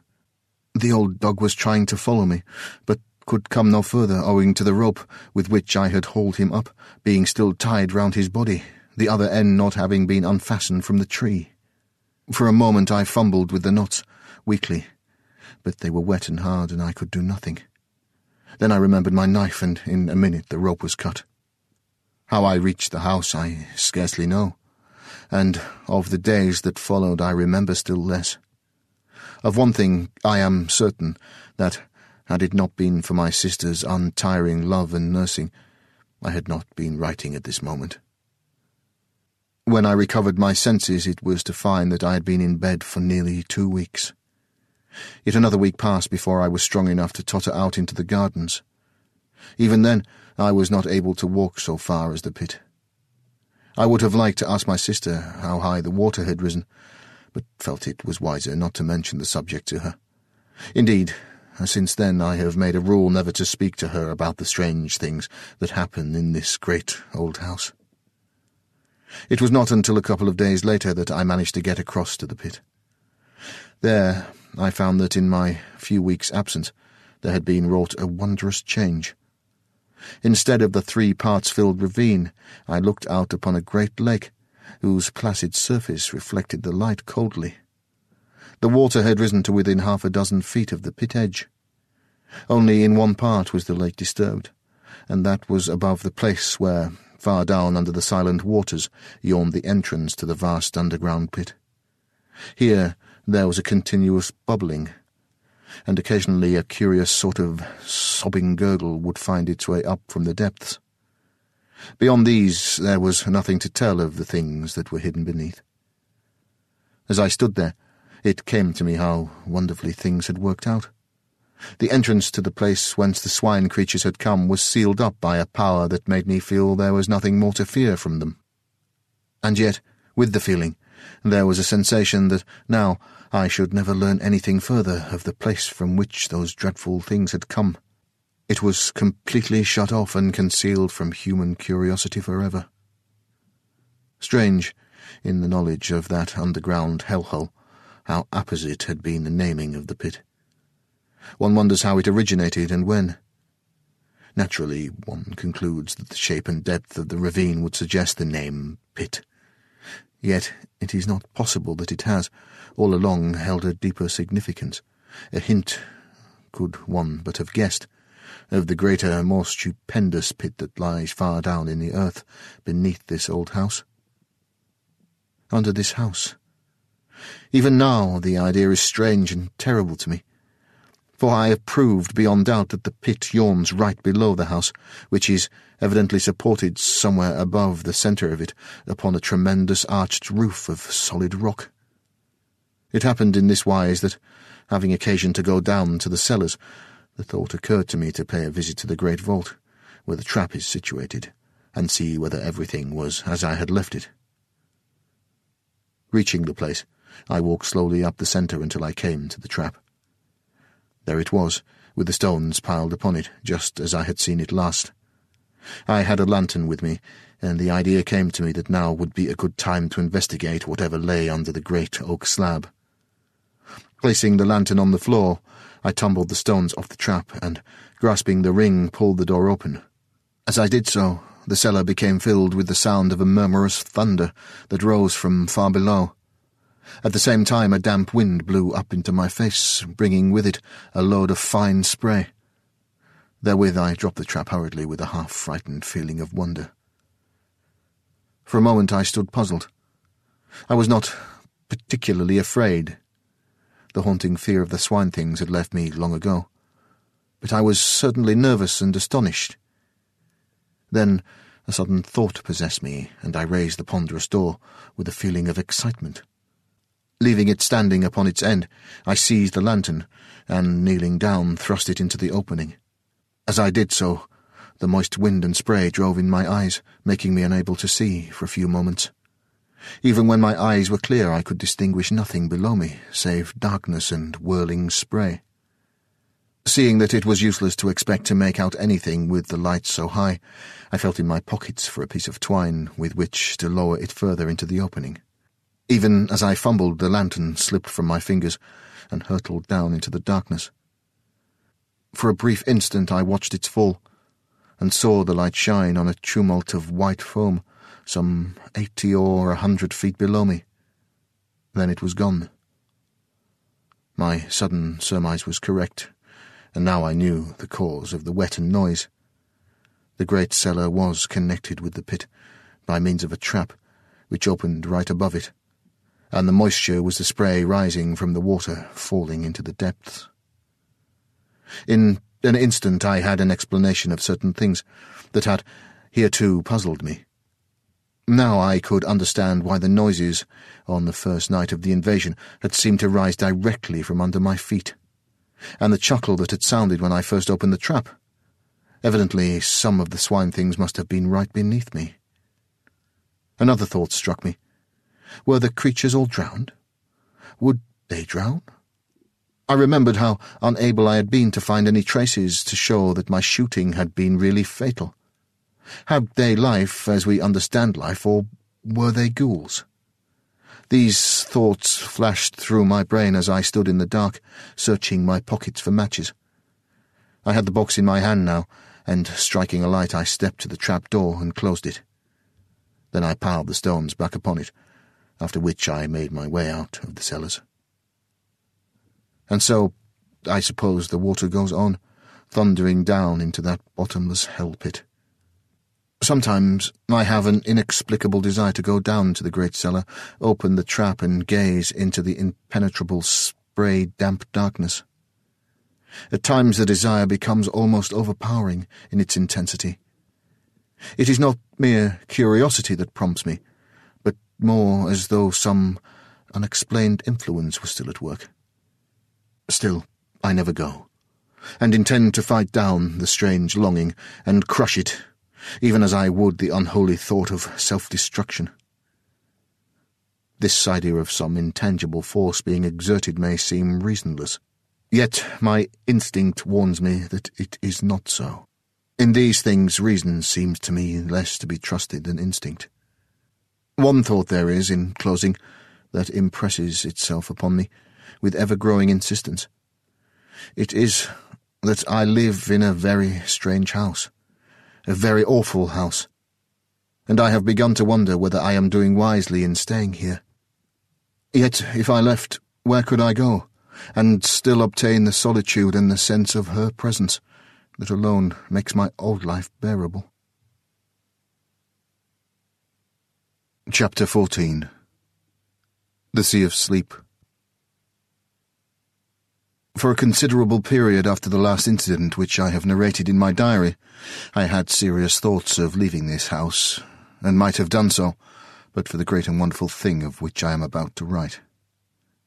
How well I was advised in my heart when I stayed on here, spite of those visions and sights of unknown and unexplainable things, for had I not stayed, then I had not seen again the face of her I loved. Yes, though few know it, none now save my sister Mary I have loved and, me, lost. I would write down the story of those sweet old days, but it would be like the tearing of old wounds. Yet, after that which has happened, what need have I to care? For she has come to me out of the unknown. Strangely, she warned me passionately against this house, begged me to leave it, but admitted, when I questioned her, that she could not have come to me had I been elsewhere. Yet in spite of this, still she warned me, earnestly, telling me that it was a place long ago given over to evil, and under the power of grim laws of which none here have knowledge. And I just asked her again whether she would come to me elsewhere, and she could only stand silent. It was thus that I came to the place of the Sea of Sleep. So she termed it in her dear speech with me. I had stayed up in my study reading, and must have dozed over the book. Suddenly I awoke and sat upright with a start. For a moment I looked round with a puzzled sense of something unusual.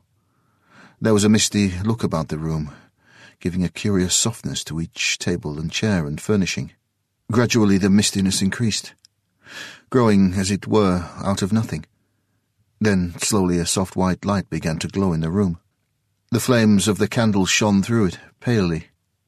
I looked from side to side and found that I could still see each piece of furniture, but in a strangely unreal way, more as though the ghost of each table and chair had taken the place of the solid article. Gradually as I looked I saw them fade and fade, until slowly they resolved into nothingness. Now I looked again at the candles. They shone wanly, and even as I watched grew more unreal, and so vanished. The room was filled now with a soft yet luminous white twilight, like a gentle mist of light. Beyond this I could see nothing. Even the walls had vanished. Presently I became conscious that a faint, continuous sound pulsed through the silence that wrapped me. I listened intently. It grew more distinct until it appeared to me that I had harked to the breathings of some great sea. I cannot tell how long a space passed thus, but after a while it seemed that I could see through the mistiness, and slowly I became aware that I was standing upon the shore of an immense and silent sea. This shore was smooth and long, vanishing to the right and left of me in extreme distances.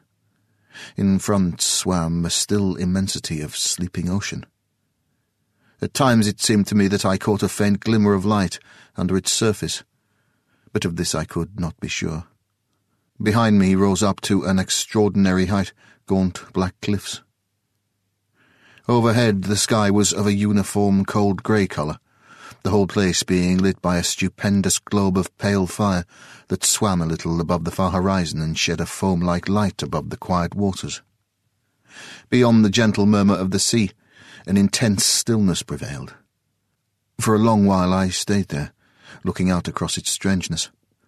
Then as I stared it seemed that a bubble of white foam floated up out of the depths, and then, even now I know not how it was, I was looking upon, nay, looking into the face of her. Aye, into her face, into her soul.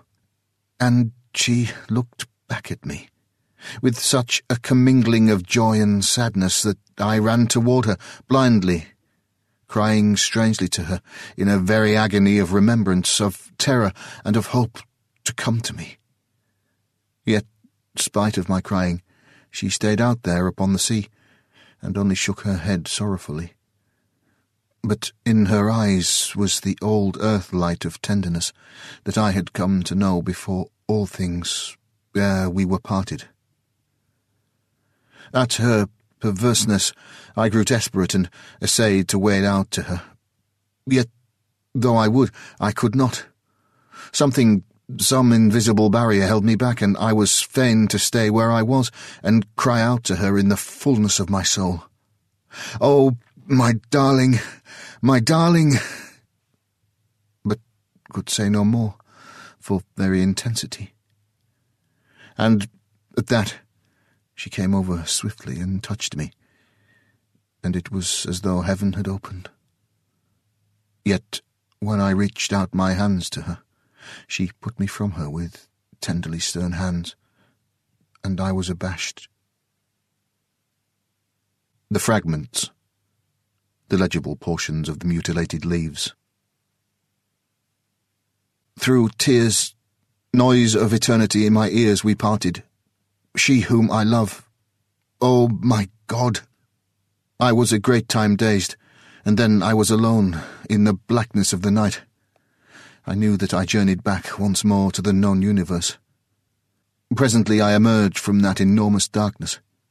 I had come among the stars. Vast time, the sun far and remote.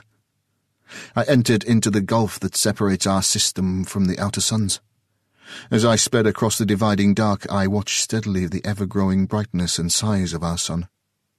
Once I glanced back to the stars, and saw them shift, as it were, in my wake, against the mighty background of night, so vast was the speed of my passing spirit. I drew nigher to our system, and now I could see the shine of Jupiter.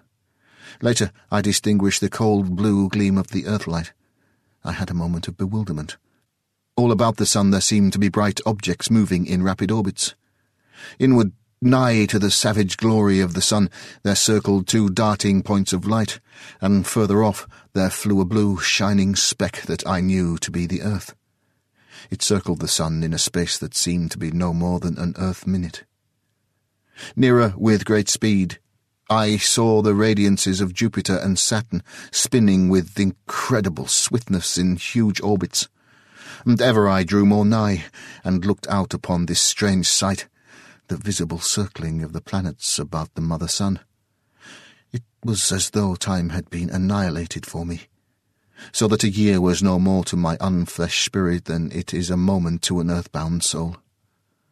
The speed of the planets appeared to increase, and presently I was watching the sun, all ringed about with hair-like circles of different-coloured fire, the paths of the planets hurtling at mighty speed about the central flame.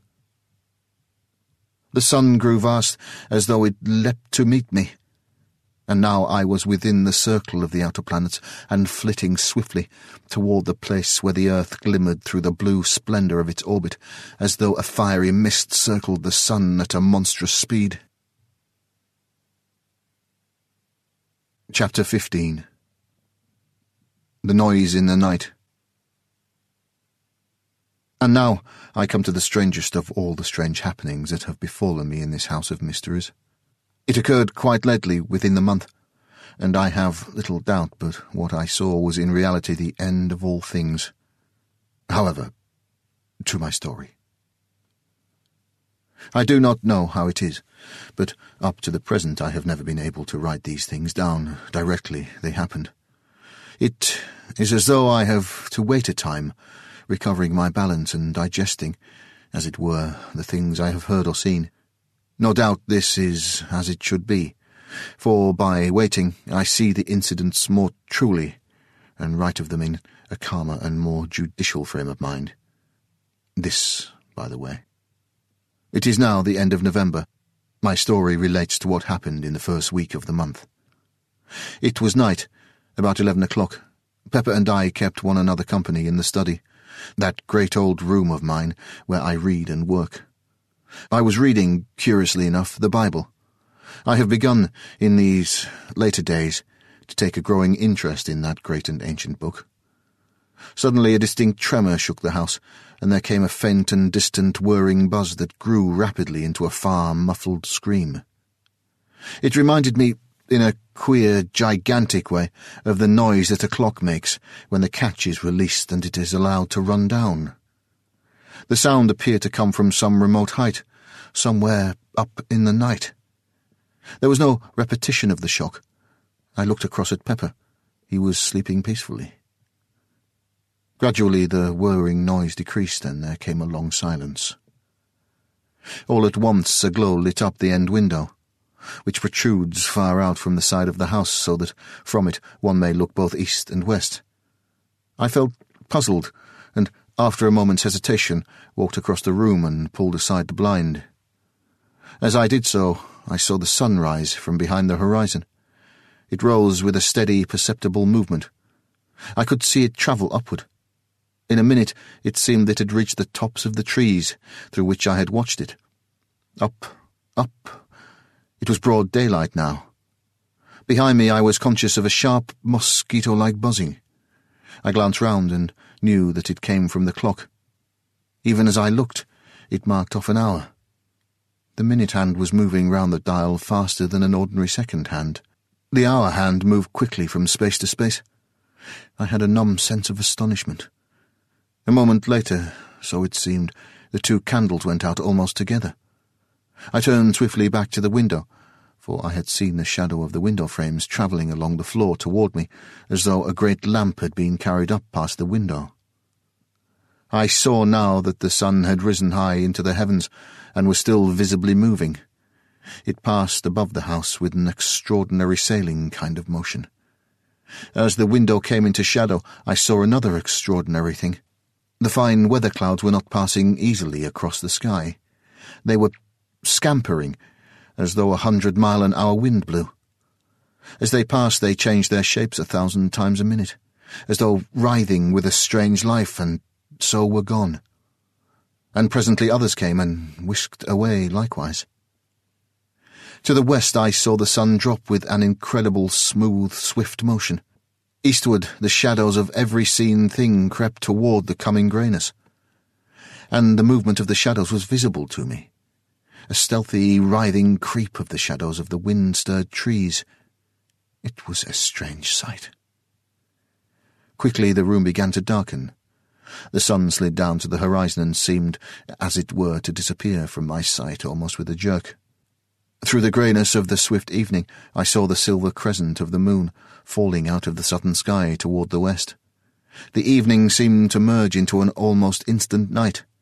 Above me, the many constellations passed in a strange, noiseless circling westward. The moon fell through the last fathoms of the night gulf, and there was only the starlight. About this time, the buzzing in the corner ceased, telling me that the clock had run down. A few minutes passed, and I saw the eastward sky lighten. A grey, sullen morning spread through all the darkness and hid the march of the stars. Overhead there moved with a heavy, everlasting rolling a vast, seamless sky of grey clouds, a cloud sky that would have seemed motionless through all the length of an ordinary earth day. The sun was hidden from me, but from moment to moment the world would brighten and darken beneath waves of subtle light and shadow. The light shifted ever westward, and the night fell upon the earth. A vast rain seemed to come with it, and a wind of a most extraordinary loudness, as though the howling of a night-long gale were packed into the space of no more than a minute. This noise passed almost immediately, and the clouds broke, so that once more I could see the sky. The stars were flying westward with astounding speed. It came to me now for the first time that, though the noise of the wind had passed, yet a constant blurred sound was in my ears.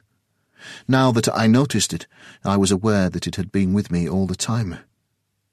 It was the world noise. And then, even as I grasped at so much comprehension, there came the eastward light.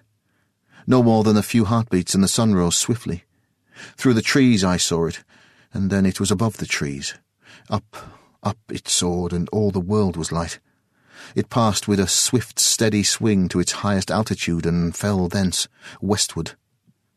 I saw the days roll visibly over my head. A few light clouds flitted northward and vanished. The sun went down with one swift, clear plunge, and there was about me for a few seconds the darker, growing grey of the gloaming. Southward and westward, the moon was sinking rapidly. The night had come already. A minute, it seemed, and the moon fell those remaining fathoms of dark sky. Another minute or so, and the eastward sky glowed with the coming dawn. The sun leapt upon me with a frightening abruptness, and soared ever more swiftly towards the zenith. Then, suddenly, a fresh thing came to my sight. A black thundercloud rushed out of the south, and seemed to leap all the arc of the sky in a single instant. As it came, I saw that its advancing edge flapped like a monstrous black cloth in the heaven, twirling and undulating rapidly with a horrid suggestiveness.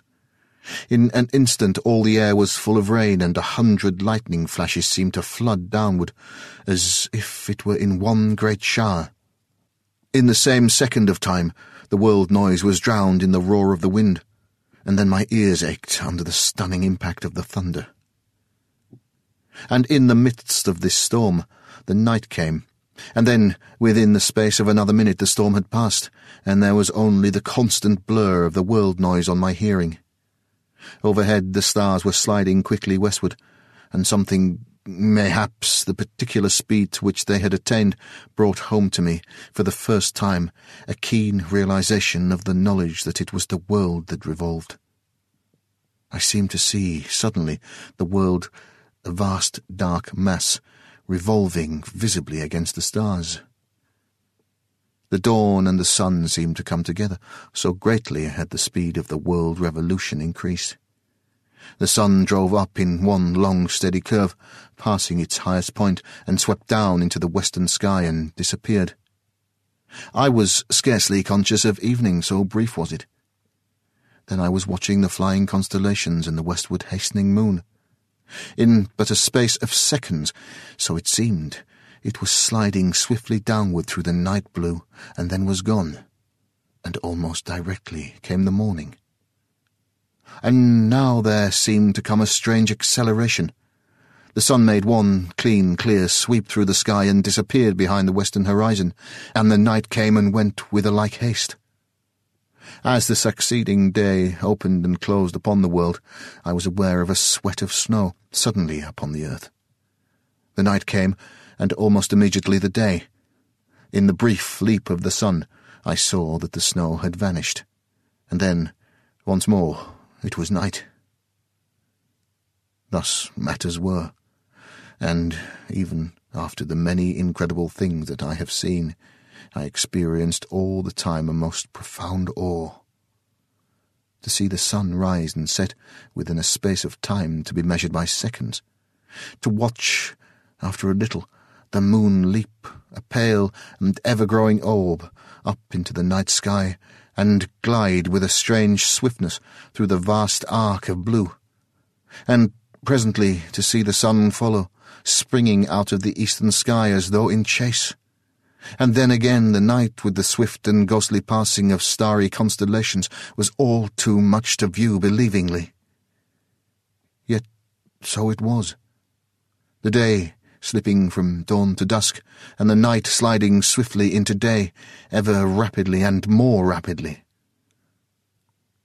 The last 3 passages of the sun had shown me a snow-covered earth, which at night had seemed, for a few seconds, incredibly weird under the fast-shifting light of the soaring and falling moon. Now, however, for a little space, the sky was hidden by a sea of swaying leaden white clouds which lightened and blackened alternately with the passage of day and night. The clouds rippled and vanished, and there was once more before me the vision of the swiftly leaping sun, and nights that came and went like shadows. Faster and faster spun the world, and now each day and night was completed with the space of but a few seconds, and still the speed increased. It was a little later that I noticed that the sun had begun to have the suspicion of a trail of fire behind it. This was due, evidently, to the speed at which it apparently traversed the heavens, and as the days sped, each one quicker than the last, the sun began to assume the appearance of a vast flaming comet flaring across the sky at short periodic intervals. At night, the moon presented with much greater truth the comet-like aspect, a pale and singularly clear, fast-travelling shape of fire, trailing streaks of cold flame. The stars showed me now merely as fine hairs of fire against the dark. Once I turned from the window and glanced at Pepper. In the flash of a day I saw that he slept quietly, and I moved once more to my watching. The sun was now bursting up from the eastern horizon like a stupendous rocket, seeming to occupy no more than a second or two in hurling from east to west. I could no longer perceive the passage of clouds across the sky, which seemed to have darkened somewhat. The brief nights appeared to have lost the proper darkness of night, so that the hair-like fire of the flying stars showed but dimly. As the speed increased, the sun began to sway very slowly in the sky from south to north, and then slowly again from north to south. So, amid a strange confusion of mind, the hours passed. All this while had Pepper slept. Presently, feeling lonely and distraught, I called to him softly, but he took no notice. Again I called, raising my voice slightly. Still he moved not. I walked over to where he lay and touched him with my foot to rouse him. At the action, gentle though it was, he fell to pieces. That is what happened. He literally and actually crumbled into a mouldering heap of bones and dust. For the space of perhaps a minute, I stared down at the shapeless heap that had once been Pepper. I stood feeling stunned. What can have happened? I asked myself, not at once grasping the grim significance of that little hill of ash. Then, as I stirred the heap with my foot, it occurred to me that this could only happen in a great space of time. Years and years. Outside, the weaving, fluttering light held the world. Inside, I stood trying to understand what it meant, what that little pile of dust and dry bones on the carpet meant. But I could not think coherently. I glanced away round the room and now, for the first time, noticed how dusty and old the place looked. Dust and dirt everywhere, piled in little heaps in the corner and spread upon the furniture. The very carpet itself was invisible between a coating of the same all-pervading material. As I walked, little clouds of the stuff rose up from under my footsteps and assailed my nostrils with a dry, bitter odour that made me wheeze huskily. Suddenly, as my glance fell again upon Pepper's remains, I stood still and gave voice to my confusion, questioning aloud whether the years were indeed passing, whether this, which I had taken to be a form of vision, was in truth a reality. I paused. A new thought had struck me. Quickly, but with steps which, for the first time I noticed, tottered, I went across the room to the great pier-glass and looked in. It was too covered with grime to give back any reflection, and with trembling hands I began to rub off the dirt. Presently I could see myself. The thought that had come to me was confirmed. Instead of the great, hale man who scarcely looked 50, I was looking at a bent, decrepit man, whose shoulders stooped and whose face was wrinkled with the years of a century.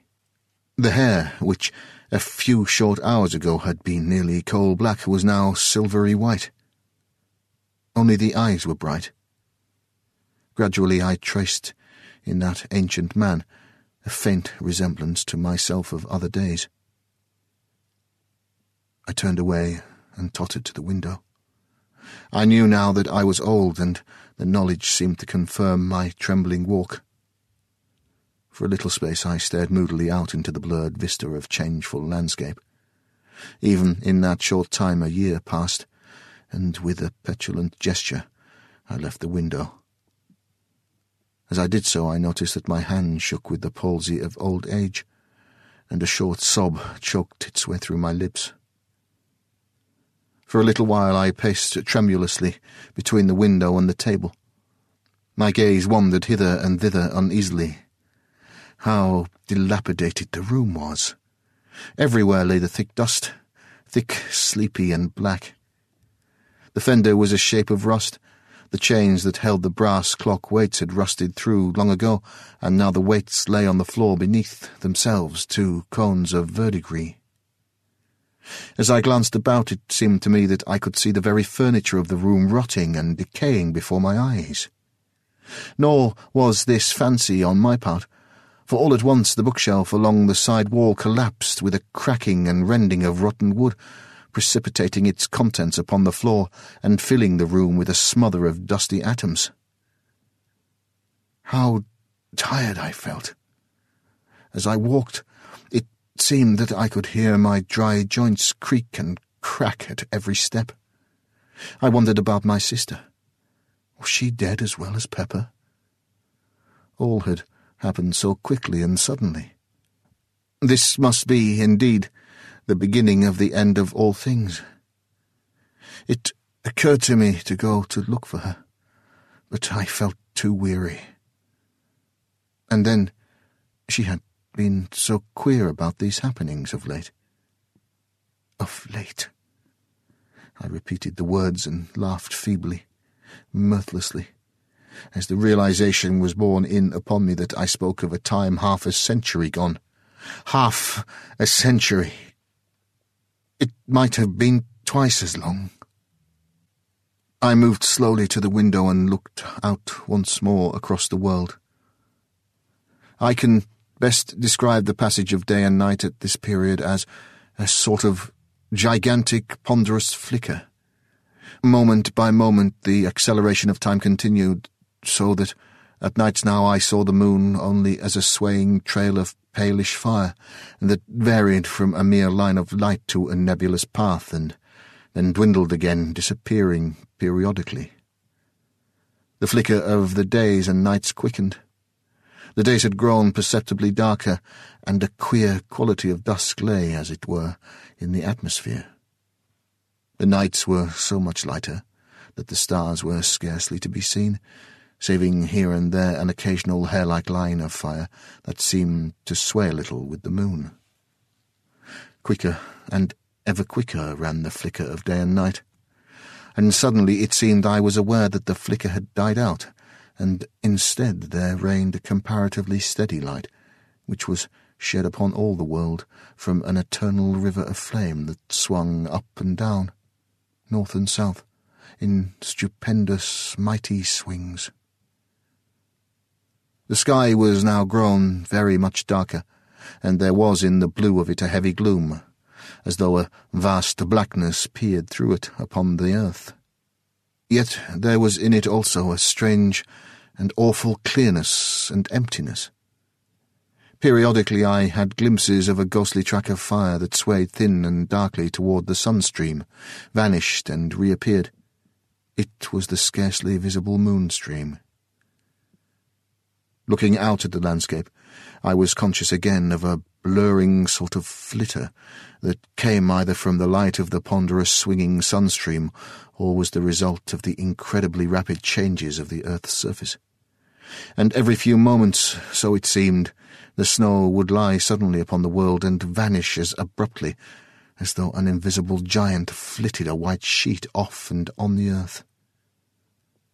Time fled, and the weariness that was mine grew insupportable. I turned from the window and walked once across the room, the heavy dust deadening the sound of my footsteps. Each step that I took seemed a greater effort than the one before. An intolerable ache knew me in every joint and limb as I trod my way with a weary uncertainty. By the opposite wall, I came to a weak pause and wondered dimly what was my intent. I looked to my left and saw my old chair. The thought of sitting in it brought a faint sense of comfort to my bewildered wretchedness. Yet, because I was so weary and old and tired, I would scarcely brace my mind to do anything but stand and wish myself past those few yards. I rocked as I stood. The floor even seemed a place for rest, but the dust lay so thick and sleepy and black. I turned with a great effort of will and made toward my chair. I reached it with a groan of thankfulness and sat down. Everything about me appeared to be growing dim. It was all so strange and unthought of. Last night I was a comparatively strong, though elderly man, and now, only a few hours later, I looked at the little dust heap that had once been Pepper. Ours. And I laughed, a feeble, bitter laugh, a shrill, crackling laugh that shocked my dimming senses. For a while I must have dozed.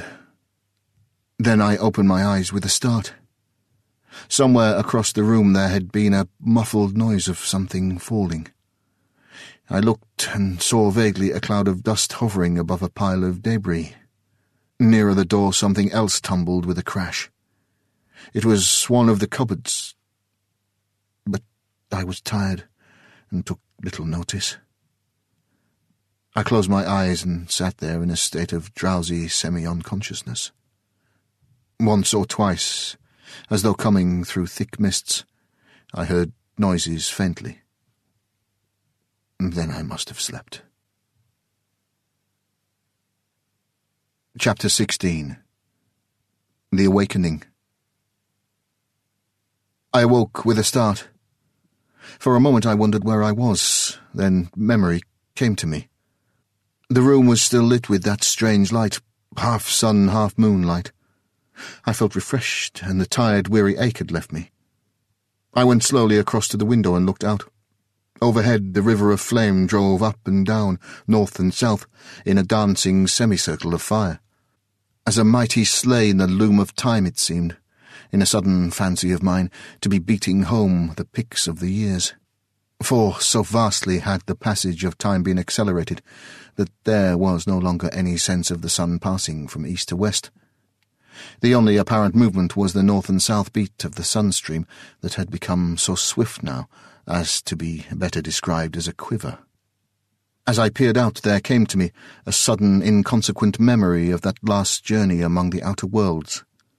I remembered the sudden vision that had come to me as I neared the solar system of the fast, whirling planets about the sun, as though the governing quality of time had been held in abeyance, and the machine of a universe allowed to run down an eternity in a few moments or hours. The memory passed, along with a but partially comprehended suggestion that I had been permitted a glimpse into future time-spaces. I stared out again, seemingly at the quake of the sunstream. The speed seemed to increase even as I looked. Several lifetimes came and went as I watched. Suddenly it struck me with a sort of grotesque seriousness that I was still alive. I thought of Pepper and wondered how it was that I had not followed his fate. He had reached the time of his dying and had passed, probably through sheer length of years. And here I was alive, hundreds of thousands of centuries after my rightful period of years. For a time I mused absently. Yesterday... I stopped, suddenly. Yesterday. There was no yesterday. The yesterday of which I spoke had been swallowed up in the abyss of years ages gone. I grew dazed with much thinking. Presently I turned from the window and glanced round the room. It seemed different, strangely, utterly different. Then I knew what it was that made it appear so strange. It was bare. There was not a piece of furniture in the room, not even a solitary fitting of any sort. Gradually my amazement went as I remembered that this was but the inevitable end of the process of decay which I had witnessed commencing before my sleep. Thousands of years. Millions of years. Over the floor was spread a deep layer of dust that reached halfway up to the window seat. It had grown immeasurably whilst I slept, and represented the dust of untold ages. Undoubtedly atoms of the old, decayed furniture helped to swell its bulk, and, somewhere among it all, mouldered the long-ago dead Pepper. All at once it occurred to me that I had no recollection of wading knee-deep through all that dust after I awoke. True, an incredible age of years had passed since I approached the window, but that was evidently as nothing compared with the countless spaces of time that, I conceived, had vanished whilst I was sleeping. I remembered now that I had fallen asleep sitting in my old chair. Had it gone? I glanced towards where it had stood. Of course, there was no chair to be seen. I could not satisfy myself whether it had disappeared after my waking, or before. If it had mouldered under me, surely I would have been waked by the collapse. Then I remembered that the thick dust which covered the floor would have been sufficient to soften my fall, so that it was quite possible I had slept upon the dust for 1,000,000 years more. As these thoughts wandered through my brain, I glanced again casually to where the chair had stood. Then, for the first time, I noticed that there were no marks in the dust of my footprints between it and the window.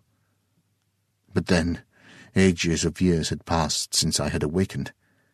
Tens of thousands of years. My look rested thoughtfully again upon the place where once stood my chair. Suddenly I passed from abstraction to intentness. For there, in its standing place, I made out a long undulation, rounded off with the heavy dust. Yet it was not so much hidden, but that I could tell what had caused it. I knew, and shivered at the knowledge, that it was a human body, ages dead, lying there, beneath the place where I had slept. It was lying on its right side, its back turned toward me. I could make out and trace each curve and outline, softened and moulded, as it were, in the black dust. In a vague sort of way I tried to account for its presence there. Slowly I began to grow bewildered, as the thought came to me that it lay just about where I must have fallen when the chair collapsed. Gradually an idea began to form itself within my brain, a thought that shook my spirit. It seemed hideous and insupportable, yet it grew upon me steadily until it became a conviction. The body under that coating, that shroud of dust, was neither more nor less than my own dead shell. I did not attempt to prove it. I knew it now, and wondered I had not known it all along. I was a bodiless thing. A while I stood trying to adjust my thoughts to this new problem. In time, how many thousands of years I know not, I attained to some degree of quietude, sufficient to enable me to pay attention to what was transpiring around me. Now I saw that the elongated mound had sunk, collapsed level with the rest of the spreading dust, and fresh atoms impalpable had settled above that mixture of grave powder, which the eons had ground. A long while I stood turned from the window. Gradually I grew more collected, while the world slipped across the centuries into the future. Presently I began a survey of the room. Now I saw that time was beginning its destructive work even on this strange old building. That it had stood through all the years was, it seemed to me, proof that it was something different from any other house. I do not think, somehow, that I had thought of its decaying. Though why I could not have said. It was not until I had meditated upon the matter for some considerable time that I fully realized that the extraordinary space of time through which it had stood was sufficient to have utterly pulverized the very stones of which it was built, had they been taken from any earthly quarry. Yes, it was undoubtedly mouldering now. All the plaster had gone from the walls, even as the woodwork of the room had gone many ages before. While I stood in contemplation, a piece of glass from one of the small diamond-shaped panes dropped with a dull tap amid the dust upon the sill behind me, and crumbled into a little heap of powder. As I turned from contemplating it, I saw light between a couple of the stones that form the outer wall. Evidently the mortar was falling away. After a while I turned once more to the window and peered out. I discovered now that the speed of time had become enormous. The lateral quiver of the sun stream had grown so swift as to cause the dancing semicircle of flame to merge into and disappear in a sheet of fire that covered half the southern sky from east to west. From the sky I glanced down to the gardens. They were just a blur of a palish, dirty green. I had a feeling that they stood higher than in the old days, a feeling that they were nearer my window, as though they had risen bodily. Yet they were still a long way below me, for the rock over the mouth of the pit on which this house stands arches up to a great height. It was later that I noticed a change in the constant colour of the gardens. The pale, dirty green was growing ever paler and paler, toward white. At last, after a great space, they became greyish-white and stayed thus for a very long time. Finally, however, the greyness began to fade, even as had the green, into a dead white, and this remained constant and unchanged. And by this I knew that, at last, snow lay upon all the northern world. And so, by millions of years, time winged onward through eternity, to the end of which, in the old days, I had thought remotely and in hazily speculative fashion. And now it was approaching in a manner of which none had ever dreamed. I recollect that about this time I began to have a lively, though morbid, curiosity as to what would happen when the end came. But I seemed strangely without imaginings. All this while the steady process of decay was continuing. The few remaining pieces of glass had long ago vanished, and every now and then a soft thud and a little cloud of rising dust would tell of some fragment of fallen mortar or stone. I looked up again to the fiery sheet that quaked in the heavens above me and far down into the southern sky. As I looked, the impression was borne in upon me that it had lost some of its first brilliancy, that it was duller, deeper-hued. I glanced down once more to the blurred white of the worldscape. Sometimes my look returned to the burning sheet of dulling flame that was and yet hid the sun. At times I glanced behind me into the growing dust of the great silent room with its eon carpet of sleeping dust. So I watched through the fleeting ages, lost in soul-wearing thoughts and wonderings, and possessed with a new weariness. Chapter 17. The Slowing Rotation. It might have been 1,000,000 years later that I perceived beyond possibility of doubt that the fiery sheet that lit the world was indeed darkening. Another vast space went by, and the whole enormous flame had sunk to a deep copper colour. Gradually it darkened from copper to copper red, and from this at times to a deep, heavy purplish tint, with in it a strange loom of blood. Although the light was decreasing, I could perceive no diminishment in the apparent speed of the sun. It still spread itself in that dazzling veil of speed. The world, so much of it as I could see, had assumed a dreadful shade of gloom, as though, in very deed, the last days of the worlds approached. The sun was dying. Of that there could be little doubt. And still the earth whirled onward through space and all the eons. At this time I remember an extraordinary sense of bewilderment took me. I found myself later wandering mentally amid an odd chaos of fragmentary modern theories and the old biblical story of the world's ending. Then, for the first time, there flashed across me the memory that the sun, with its systems of planets, was, and had been, travelling through space at an incredible speed. Abruptly the question rose, where? For a very great time I pondered this matter, but finally, with a certain sense of the futility of my puzzlings, I let my thoughts wander to other things. I grew to wondering how much longer the house would stand. Also I queried to myself whether I should be doomed to stay bodiless upon the earth through the dark time that I knew was coming. From these thoughts I fell again to speculations upon the possible direction of the sun's journey through space. And so another great while passed. Gradually, as time fled, I began to feel the chill of a great winter. Then I remembered that with the sun dying the cold must be necessarily extraordinarily intense. Slowly, as the eons slipped into eternity, the earth sank into a heavier and redder gloom.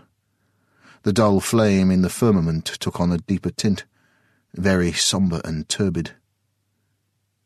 Then at last it was borne upon me that there was a change.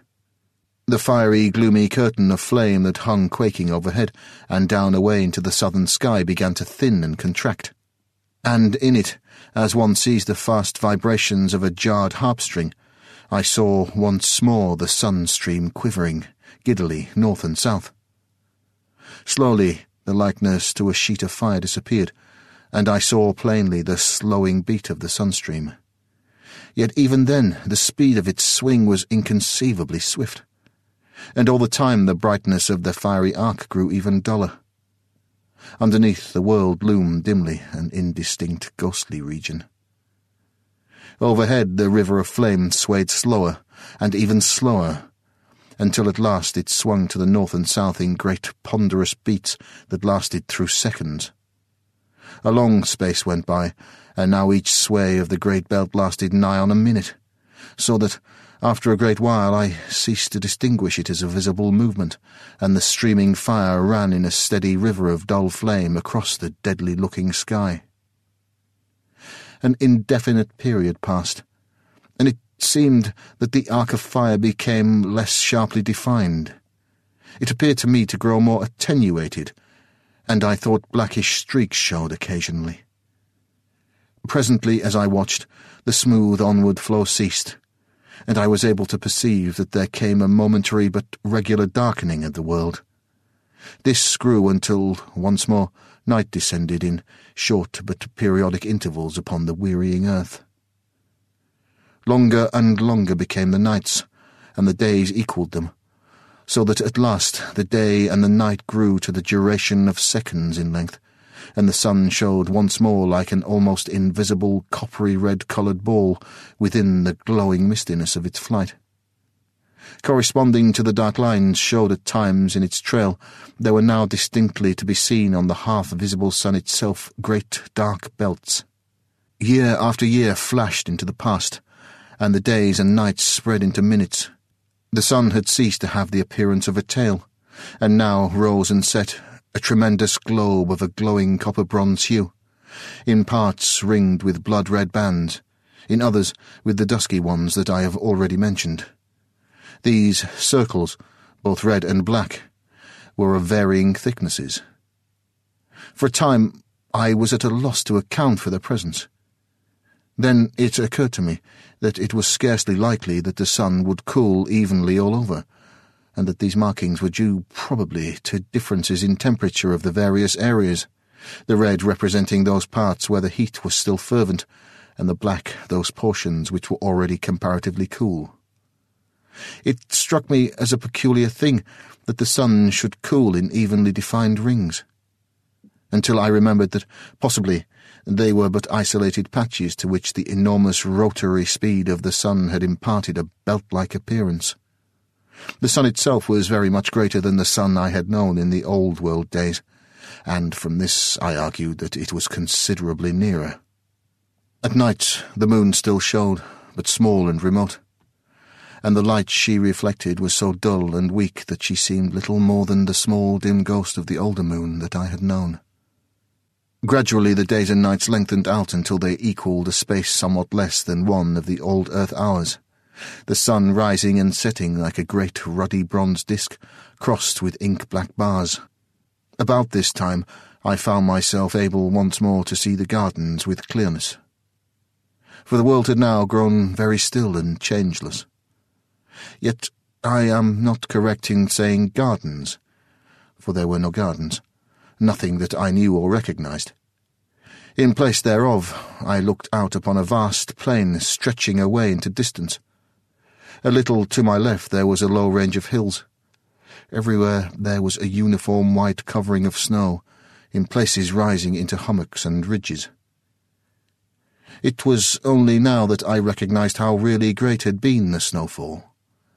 In places it was vastly deep, as was witnessed by a great unleaping wave-shaped hill away to my right, though it is not impossible that this was due in part to some rise in the surface of the ground. Strangely enough, the range of low hills to my left, already mentioned, was not entirely covered with the universal snow.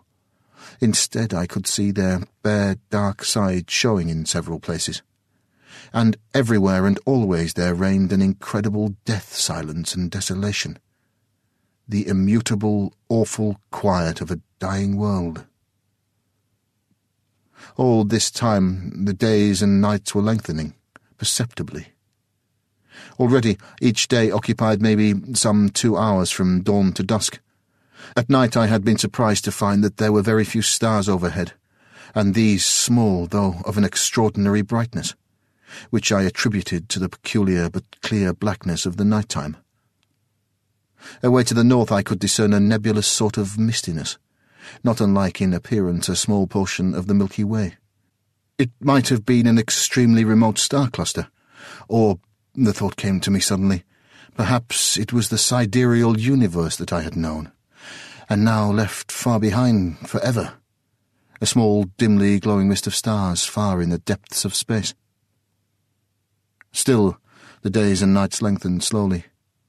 Each time the sun rose duller than it had set, and the dark belts increased in breadth. About this time there happened a fresh thing. The sun, earth, and sky were suddenly darkened, and apparently blotted out for a brief space. I had a sense, a certain awareness, I could learn little by sight, that the earth was enduring a very great fall of snow. Then in an instant the veil that had obscured everything vanished, and I looked out once more. A marvellous sight met my gaze. The hollow in which this house with its garden stands was brimmed with snow. It lipped over the sill of my window. Everywhere it lay, a great level stretch of white which caught and reflected gloomily the sombre coppery glows of the dying sun. The world had become a shadowless plain from horizon to horizon. I glanced up at the sun. It shone with an extraordinary dull clearness. I saw it now, as one who, until then, had seen it only through a partially obscuring medium. All about it the sky had become black, with a clear, deep blackness, frightful in its nearness, and its unmeasured deep and its utter unfriendliness. For a great time I looked into it, newly and shaken and fearful. It was so near. Had I been a child, I might have expressed some of my sensation and distress by saying that the sky had lost its roof. Later, I turned and peered about me into the room. Everywhere it was covered with a thin shroud of the all-pervading white. I could see it but dimly by reason of the sombre light that now lit the world. It appeared to cling to the ruined walls, and the thick, soft dust of the years that covered the floor knee-deep was nowhere visible. The snow must have blown in through the open framework of the windows. Yet in no place had it drifted, but lay everywhere about the great old room, smooth and level. Moreover, there had been no wind these many 1,000 years, but there was the snow, as I have told. And all the earth was silent, and there was a cold such as no living man can ever have known. The earth was now illuminated by day with a most doleful light, beyond my power to describe. It seemed as though I looked at the great plain through the medium of a bronze-tinted sea. It was evident that the earth's rotatory movement was departing steadily. The end came all at once. The night had been the longest yet, and when the dying sun showed at last above the world's edge, I had grown so wearied of the dark that I greeted it as a friend. It rose steadily until about 20 degrees above the horizon. Then it stopped suddenly, and after a strange retrograde movement hung motionless, a great shield in the sky. Only the circular rim of the sun showed bright, only this and one thin streak of light near the equator. Gradually even this thread of light died out, and now all that was left of our great and glorious sun was a vast dead disk, rimmed with a thin circle of bronze-red light.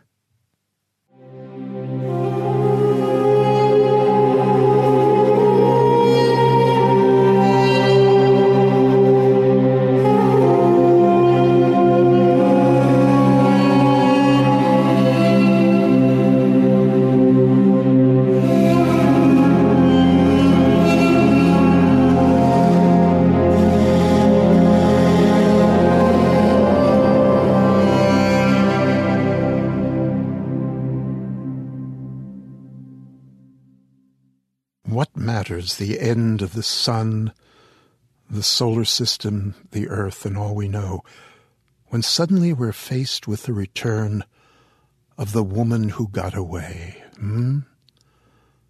I must say I've been lucky.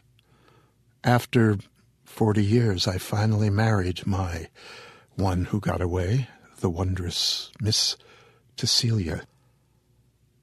I would love to talk a bit more about William Hope Hodgson and his work, his life, but alas, if I am to get you home ere dawn, I'll encourage you to take up that study for yourselves.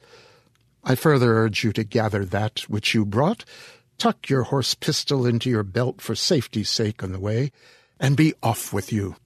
Such swine things that will be on the streets of the hood at this hour are merely the remnants of normal humans who chose to become fans of the Chicago Cubs and denizens of the sports bars available to them this close to Wrigley Field. But just keep your powder dry and stay by the shadows of the side streets, and you will be fine. And please, be assured, after your sleep, and when you awake tomorrow, there will be a sun in the sky, a bright, golden sun on which you may surely hang. Hi, this is Craig Robinson from Ways to Win, and support for this podcast comes from Invesco QQQ. The future isn't scary. Not realizing its potential, however, could be. Just like on the recruiting trail, I've seen potential come in many forms as a coach. Learn more at Invesco.com/QQQ. Let's rethink possibility. Invesco Distributors, Inc. If you're looking for plump lips that last, you need to know about Juvederm lip fillers. With Juvederm Volbella XC and Juvederm Ultra XC, your lip look, whether it's subtle or bold, can last up to 1 full year with optimal treatment and no additional maintenance. Find a licensed specialist and see if it's right for you at Juvederm.com today. That's JUVEDERM.com. Add fullness to lips in adults over 21 with Juvederm Volbella XC or Juvederm Ultra XC. Do not use if you have severe allergies or a history of severe allergic reactions, or if you're allergic to lidocaine or the proteins used in Juvederm. Tell your doctor if you have a history of scarring or taking medicines that decrease the body's immune response or that can prolong bleeding. Common side effects include injection site redness, swelling, pain, tenderness, firmness, lumps, bumps, bruising, discoloration, or itching. As with all fillers, there's a rare risk of unintentional injection into a blood vessel, which can cause vision abnormalities, blindness, stroke, temporary scabs, or scarring. For full important safety information, visit Juvederm.com. A lifetime of pleasant dreams.